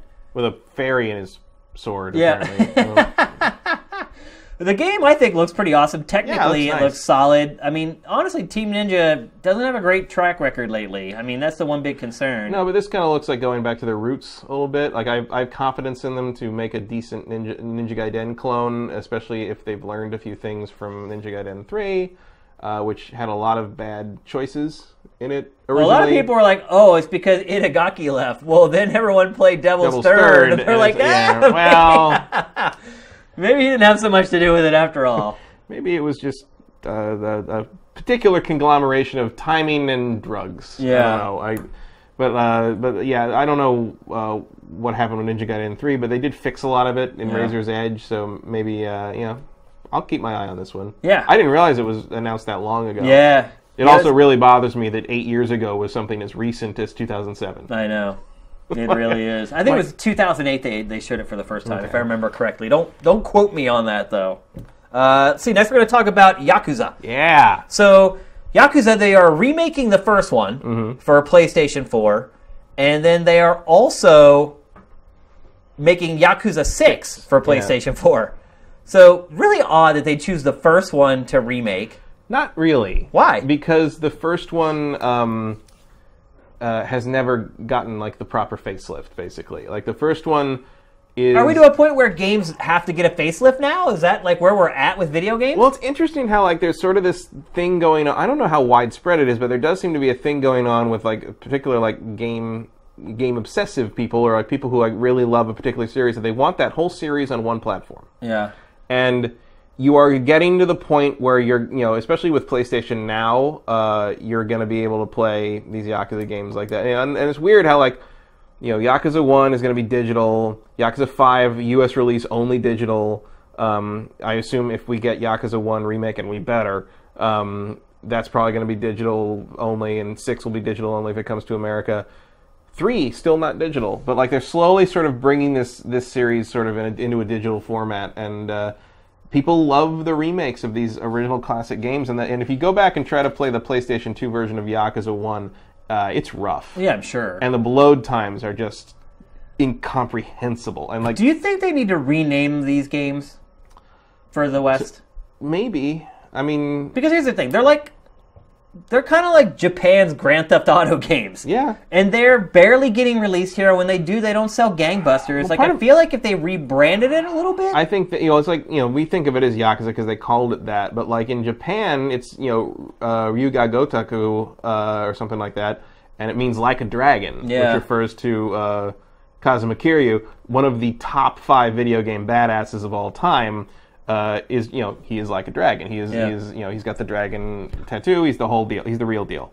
So I think if you kind of rebranded it into something a little more, I don't know what you'd call it. Maybe not like a dragon, but something a little more evocative. I don't know what direction to take that really. But I feel like Yakuza doesn't conjure what you need to conjure to make. I think most people at least in America, don't know what the hell a Yakuza is. Probably like not. They don't know that it's like the mob in Japan. And to a lot of people that do know that, I think it'd probably be better titled "Mob in Japan." Yeah, maybe. And also a lot of people, I think a lot of people just think of them as like bad guys in kung fu movies or something, or it doesn't conjure the. It's not a part of American lexicon. No, it doesn't conjure the mystique that the Godfather does here, or Yakuza does in Japan. In Japan, it's a part of life. It's part of the culture. It's part of life. Well, yeah, when you go there, we would always have fixers, guys who show you around the town and they translate for you when you need to, and basically what they say is never look at a guy in a suit. Yeah. If you see a guy in a suit, look the other direction, because that means they're Yakuza and you don't want to mess with them, because they literally, you don't know what they're going to do. And they're part of the mob and they're protected by the police and blah, blah, blah. But most Americans do not know that. No. They have no connection with it at all. And so renaming it might not be the worst idea. I mean, you wonder, Sega doesn't really seem to know what to do with this series in the West. And there is there is a group of very hardcore, dedicated Yakuza fans in the West that have their slow demand have started to bring things over.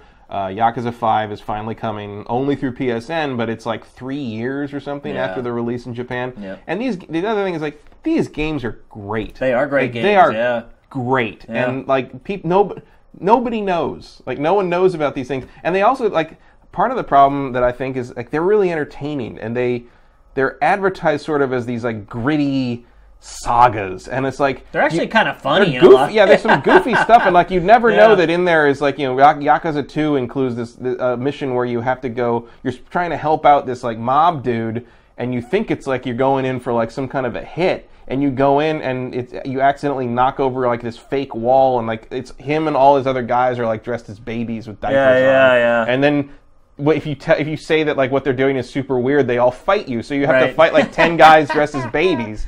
There's some weird stuff this. You trailer, punch out a tiger at one point. I mean, it's just. Well, this trailer actually shows a man backhanding a child. There's some stuff in these games that may ruffle some feathers in the West, but the West needs its feathers ruffled. Yeah, and it definitely runs the gamut between horrific and goofball. Yeah. For every horrible murder, there's there's a mini game in the PS3 ones where you use your cell phone to record someone doing some crazy stunt that they accidentally do, and you learn a new fighting move from it, and it's all done super dramatic, and it's and there's stuff there like you go, that. Yeah. But it's a shame that they haven't been able to kind of communicate better how. That's what I'm saying. Yeah, I didn't remember that. You never see that in a video game trailer from the West. No. Never.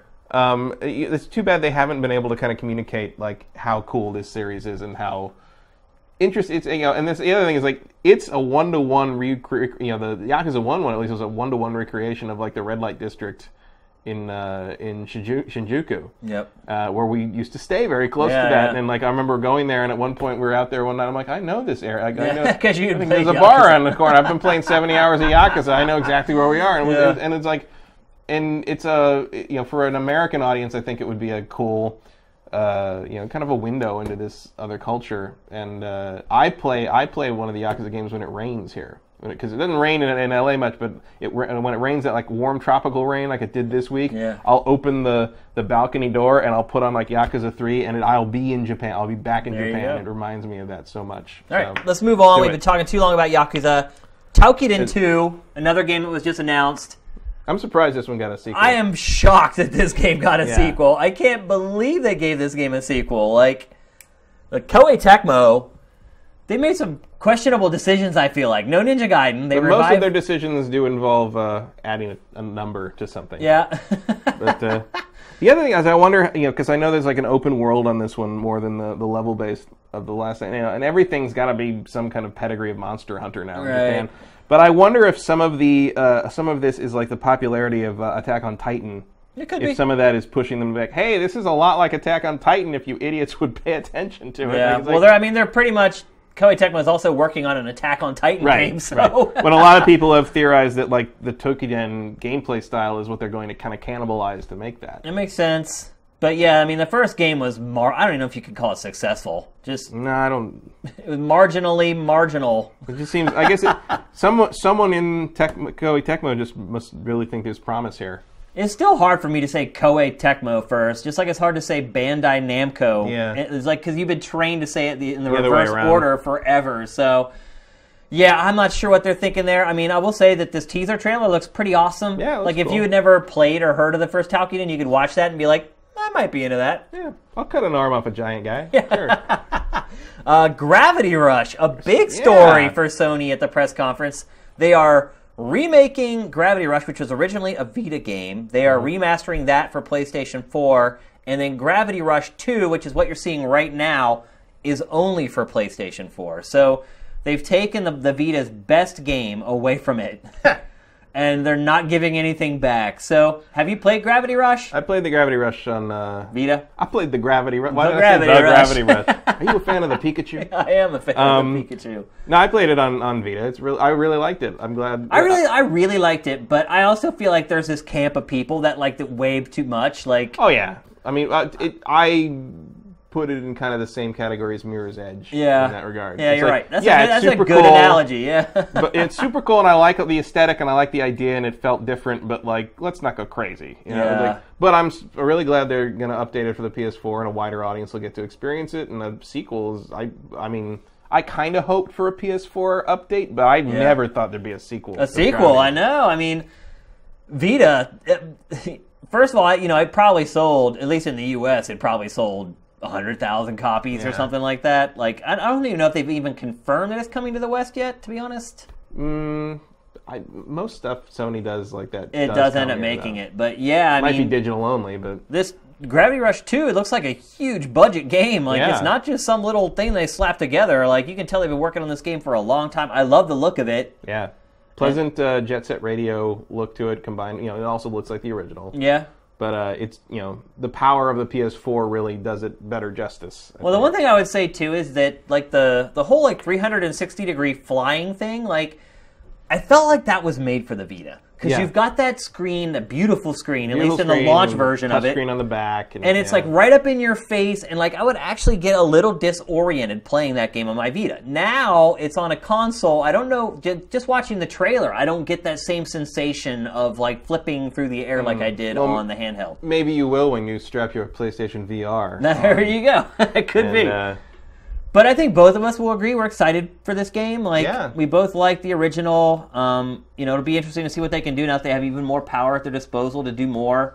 The game, based on the trailer and the footage they've shown so far, is looking pretty hot. It's still got the whole 360-degree flying thing going on. It's got floating islands in the sky. Yeah, it's another, just Sony making dreams come true in 2015. Yeah. They're giving... They just keep it coming. Giving people what they want, whether it's super popular or not. Yep.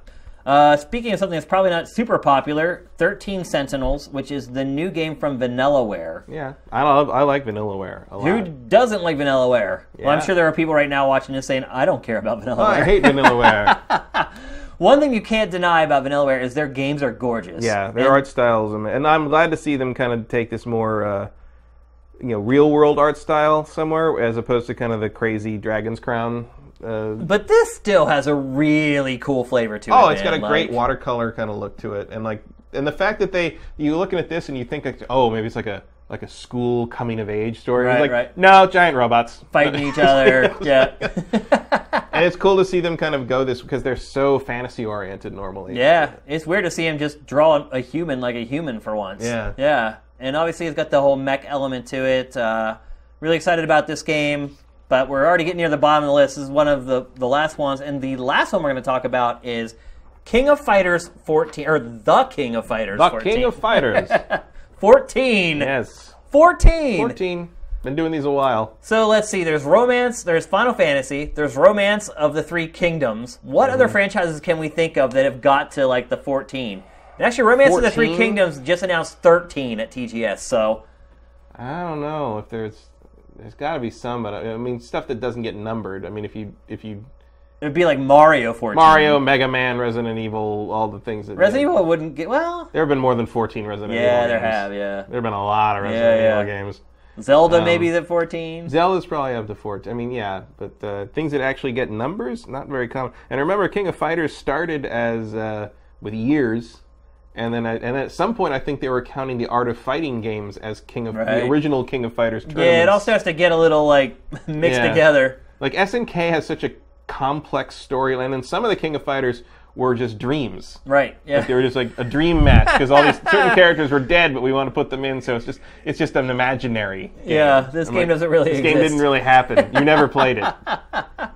Are you excited about another King of Fighters? Well, here's the thing. It's 3D.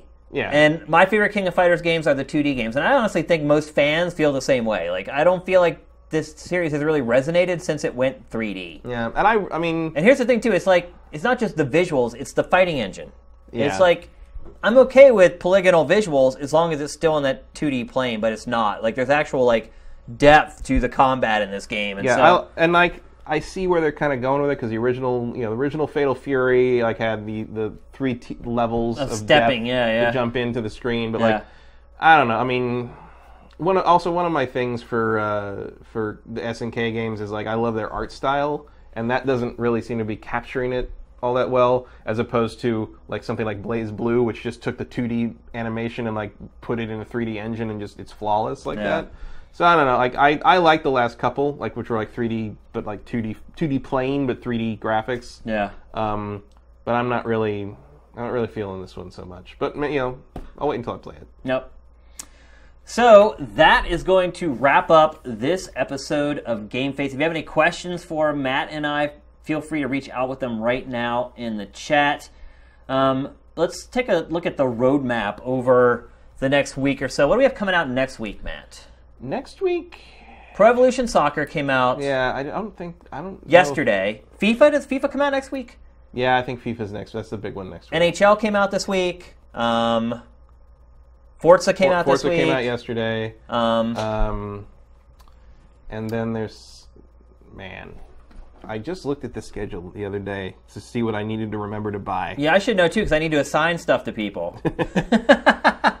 But I'm just still absorbed in the games that came out like 3 weeks ago. Yeah, like we were saying earlier, like I still haven't finished Bloodborne. I still haven't finished The Witcher. Like, I'm never gonna get to those. I'm terrified I'm not going to finish enough open world games before Just Cause 3 comes out. Yeah, and then that's another one. Well, I'm not even going to touch Mad Max. Like, I've just given up on that. I just know I'm never going to play it. So our first question is from Thank You for Subscribing. What are you guys looking forward to the most for the rest of 2015? Matt, I'll let you go first. I'm going to say Fallout. I'm right. I agree. Fallout. Yeah, same for me. I think probably you could ask this question to 100 hardcore gamers, and you would probably get that response from 75 of them. Yeah. Oh, you got Tony Hawk on the 25th. Okay, so just a comment from the Lord X. The PlayStation blog confirmed that Gravity Rush Remastered is releasing February 9th, 2016 in North America and Europe. Nice. Let's see. Question is, today Saturday? If so, when are you guys going to start playing Super Mario Maker? Our game eval for Super Mario Maker will be going up very soon, by the way. I had to finish up Metal Gear, and now I'm moving on to Super Mario Maker. Also, our video eval for Metal Gear will be coming up very soon as well, so look out for that. I know I asked you guys before if you wanted us to put up the text version of game evals before the video versions were done, and you said yes, so that's the formula that we're following. If you have any issues with that, then feel free to leave them in the comments, but that's kind of how we're going to roll. I want to get the information out to you guys first. Let's see. From True SB, I think that's how I say it. Thoughts on what's next for Quantic Dreams? Oof. I bet they'd like to know that too. Yeah. I don't know. How did Beyond Two Souls sell? Not exceptional. I mean, that seems to be one of those teams that like Sony keeps around because Sony likes to have those like weird esoteric like. Well, wait, what happened with that whole wizard thing that they did? I thought they said they were going to turn that into a game. I thought they said that was just like a pure demo. Like I thought I read later on that they're like, well, actually, no, we are going to like make a game based on that. And I will say that is one of the most impressive tech demos I have ever seen. Like, I would love it if they could build environments. In fact, I would just love if they made a game where they just kept the environment small, so that they could just make the game look as good as possible. I've never understood why no one's made a game this way. It's like, go into a mansion, and that game starts. And then you're trapped inside for the whole game until maybe the end. And then you can just spend all those polygons and all those effects on, like, one room. And just literally make the game just mind-blowing. Like, Naughty Dog seems to have that philosophy, but with cities. Yeah. But just imagine, like, if Naughty Dog did that, and they put all that power into, like, one room. I mean, it would be near photorealistic. Yeah. I feel like you could do some really good stuff with VR where you're kind of taking a hit anyway because you're rendering everything twice. Like, I feel like if you kept things into confined spaces, you could make some VR stuff that could be really stunning. And there was a little bit of that happening with PT. Yeah. Yeah, like just the smallness of it let the visual fidelity really get high. So we don't know what Quantic Dream's up to. I mean, I'm not a big fan of theirs. Like, I kind of like having them around. Yeah, I mean, they provide something, an alternative, but I didn't play their last game. I played it at trade shows, but I never finished it. I finished it. It was fine. It was mostly Ellen Page. It was Ellen Page selling Their games that whole are thing. too QuickTime heavy for me, and normally I don't mind them that much. But when the whole game is a QuickTime event, like I just can't get into it. Okay, here's an off-topic one. Oh, actually, well, here's another one about TGS. Do you think TGS will still be relevant 3 years from now from Rewind Play Labs? Sure. Relevant to who? Relevant to what? Yeah, to who is the question. To me, maybe not. To me, I honestly don't know if that will be the case. Although this year has restored a little hope. Yeah. Just Sony's press conference alone has restored a little hope because otherwise there isn't anything. I mean, if you think about it, we're a day into the show now, and pretty much the only thing we're talking about is the stuff that was in Sony's press conference. So they kind of saved the show. I think in 3 years it's going to be almost all mobile. Probably. But here's the thing. I think by then, mobile will be much more relevant to us than it is now. Because you're going to have Nintendo on mobile, and that's going to be like a gateway drug for a lot of people on mobile, I feel like. Yeah. Well, also, I think you're going to... Well, assuming Nintendo shows up, because Nintendo has foregone the TGS for many, many years. But they never go. They'll never go. Which made more sense when they did Space World, but right. Now they just don't show anything. Yeah. But I also wonder, mobile will obviously, it's been taking over forever. I think Nintendo will be there with mobile, though. But the other thing is, I think VR is going to take off in Japan in a big way. I think that might be one of the places that embraces it fastest. I could see that. And not just because of there's going to be crazy porn in VR or whatever, and which obviously they are working on stuff like that over there because you've seen a lot of those weird things. But I think, so much of...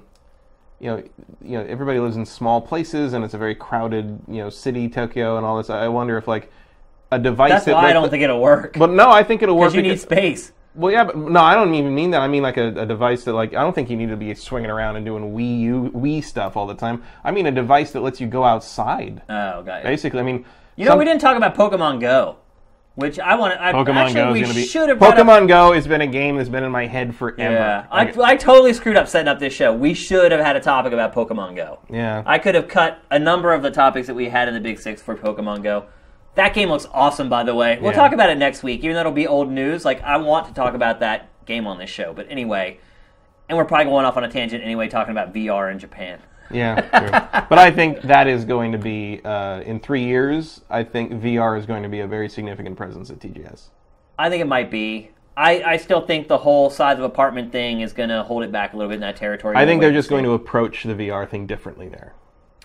Let's see. Last of Us 2 getting announced by accident. We actually talked about that earlier in the show. If you joined late, you'll have to watch that on the archive on sifted.net. Very last question, and here's a fun one. What are your favorite beers? Oh, Fat Tire. Fat Tire. I really like Fat Tire. I put beer in tiers. I have You made beer cry? I have beer that I like to drink when I'm at a cookout and I'm going to be drinking all day in the sun. And if that's the case, I drink light beer and I drink Amstel Light. And And then I have beer that I drink like when I'm going out at night or if I'm like clubbing, and that would be Beck's. And then I have beer that I drink when I'm trying to get really drunk, and that would be Chimay. All right. See, I'm not really a beer guy in general. I honestly, you know what? I don't drink a ton of beer anymore either. No. I used to when I was in college. Give me gin. Now I drink vodka and Red Bull. I still drink It's gin. a lot quicker and a lot more effective. Makes a man mean. Yep. Everyone booze up and riot. Grey Goose and Red Bull for me. So if you ever see me somewhere and you want to buy me a drink, you can buy me a Grey Goose and Red Bull. That's true. I've seen you drink. And I will clang the glass with you gladly. So anyway, that's going to do it for this week's Game Face. As always, thanks to everybody who is watching. I know some of you guys are in Europe, and as always, namaste for those of you who have stayed up in Europe to watch the show. Another great episode. Next week will be much less Japan-centric, I believe. Might be a little sports-centric, though, based upon the release schedule, the way it's going right now. So little look FIFA. out for that. A little FIFA, a little NHL, a little Pro Evolution. Pro Evolution Soccer getting huge scores. Yeah, big scores. People saying the best soccer game ever, at least until FIFA comes out next week. So we'll see about that. But anyway, everybody have a great rest of the week and have a great weekend. We'll see you next week here on Game Face as we are up and out.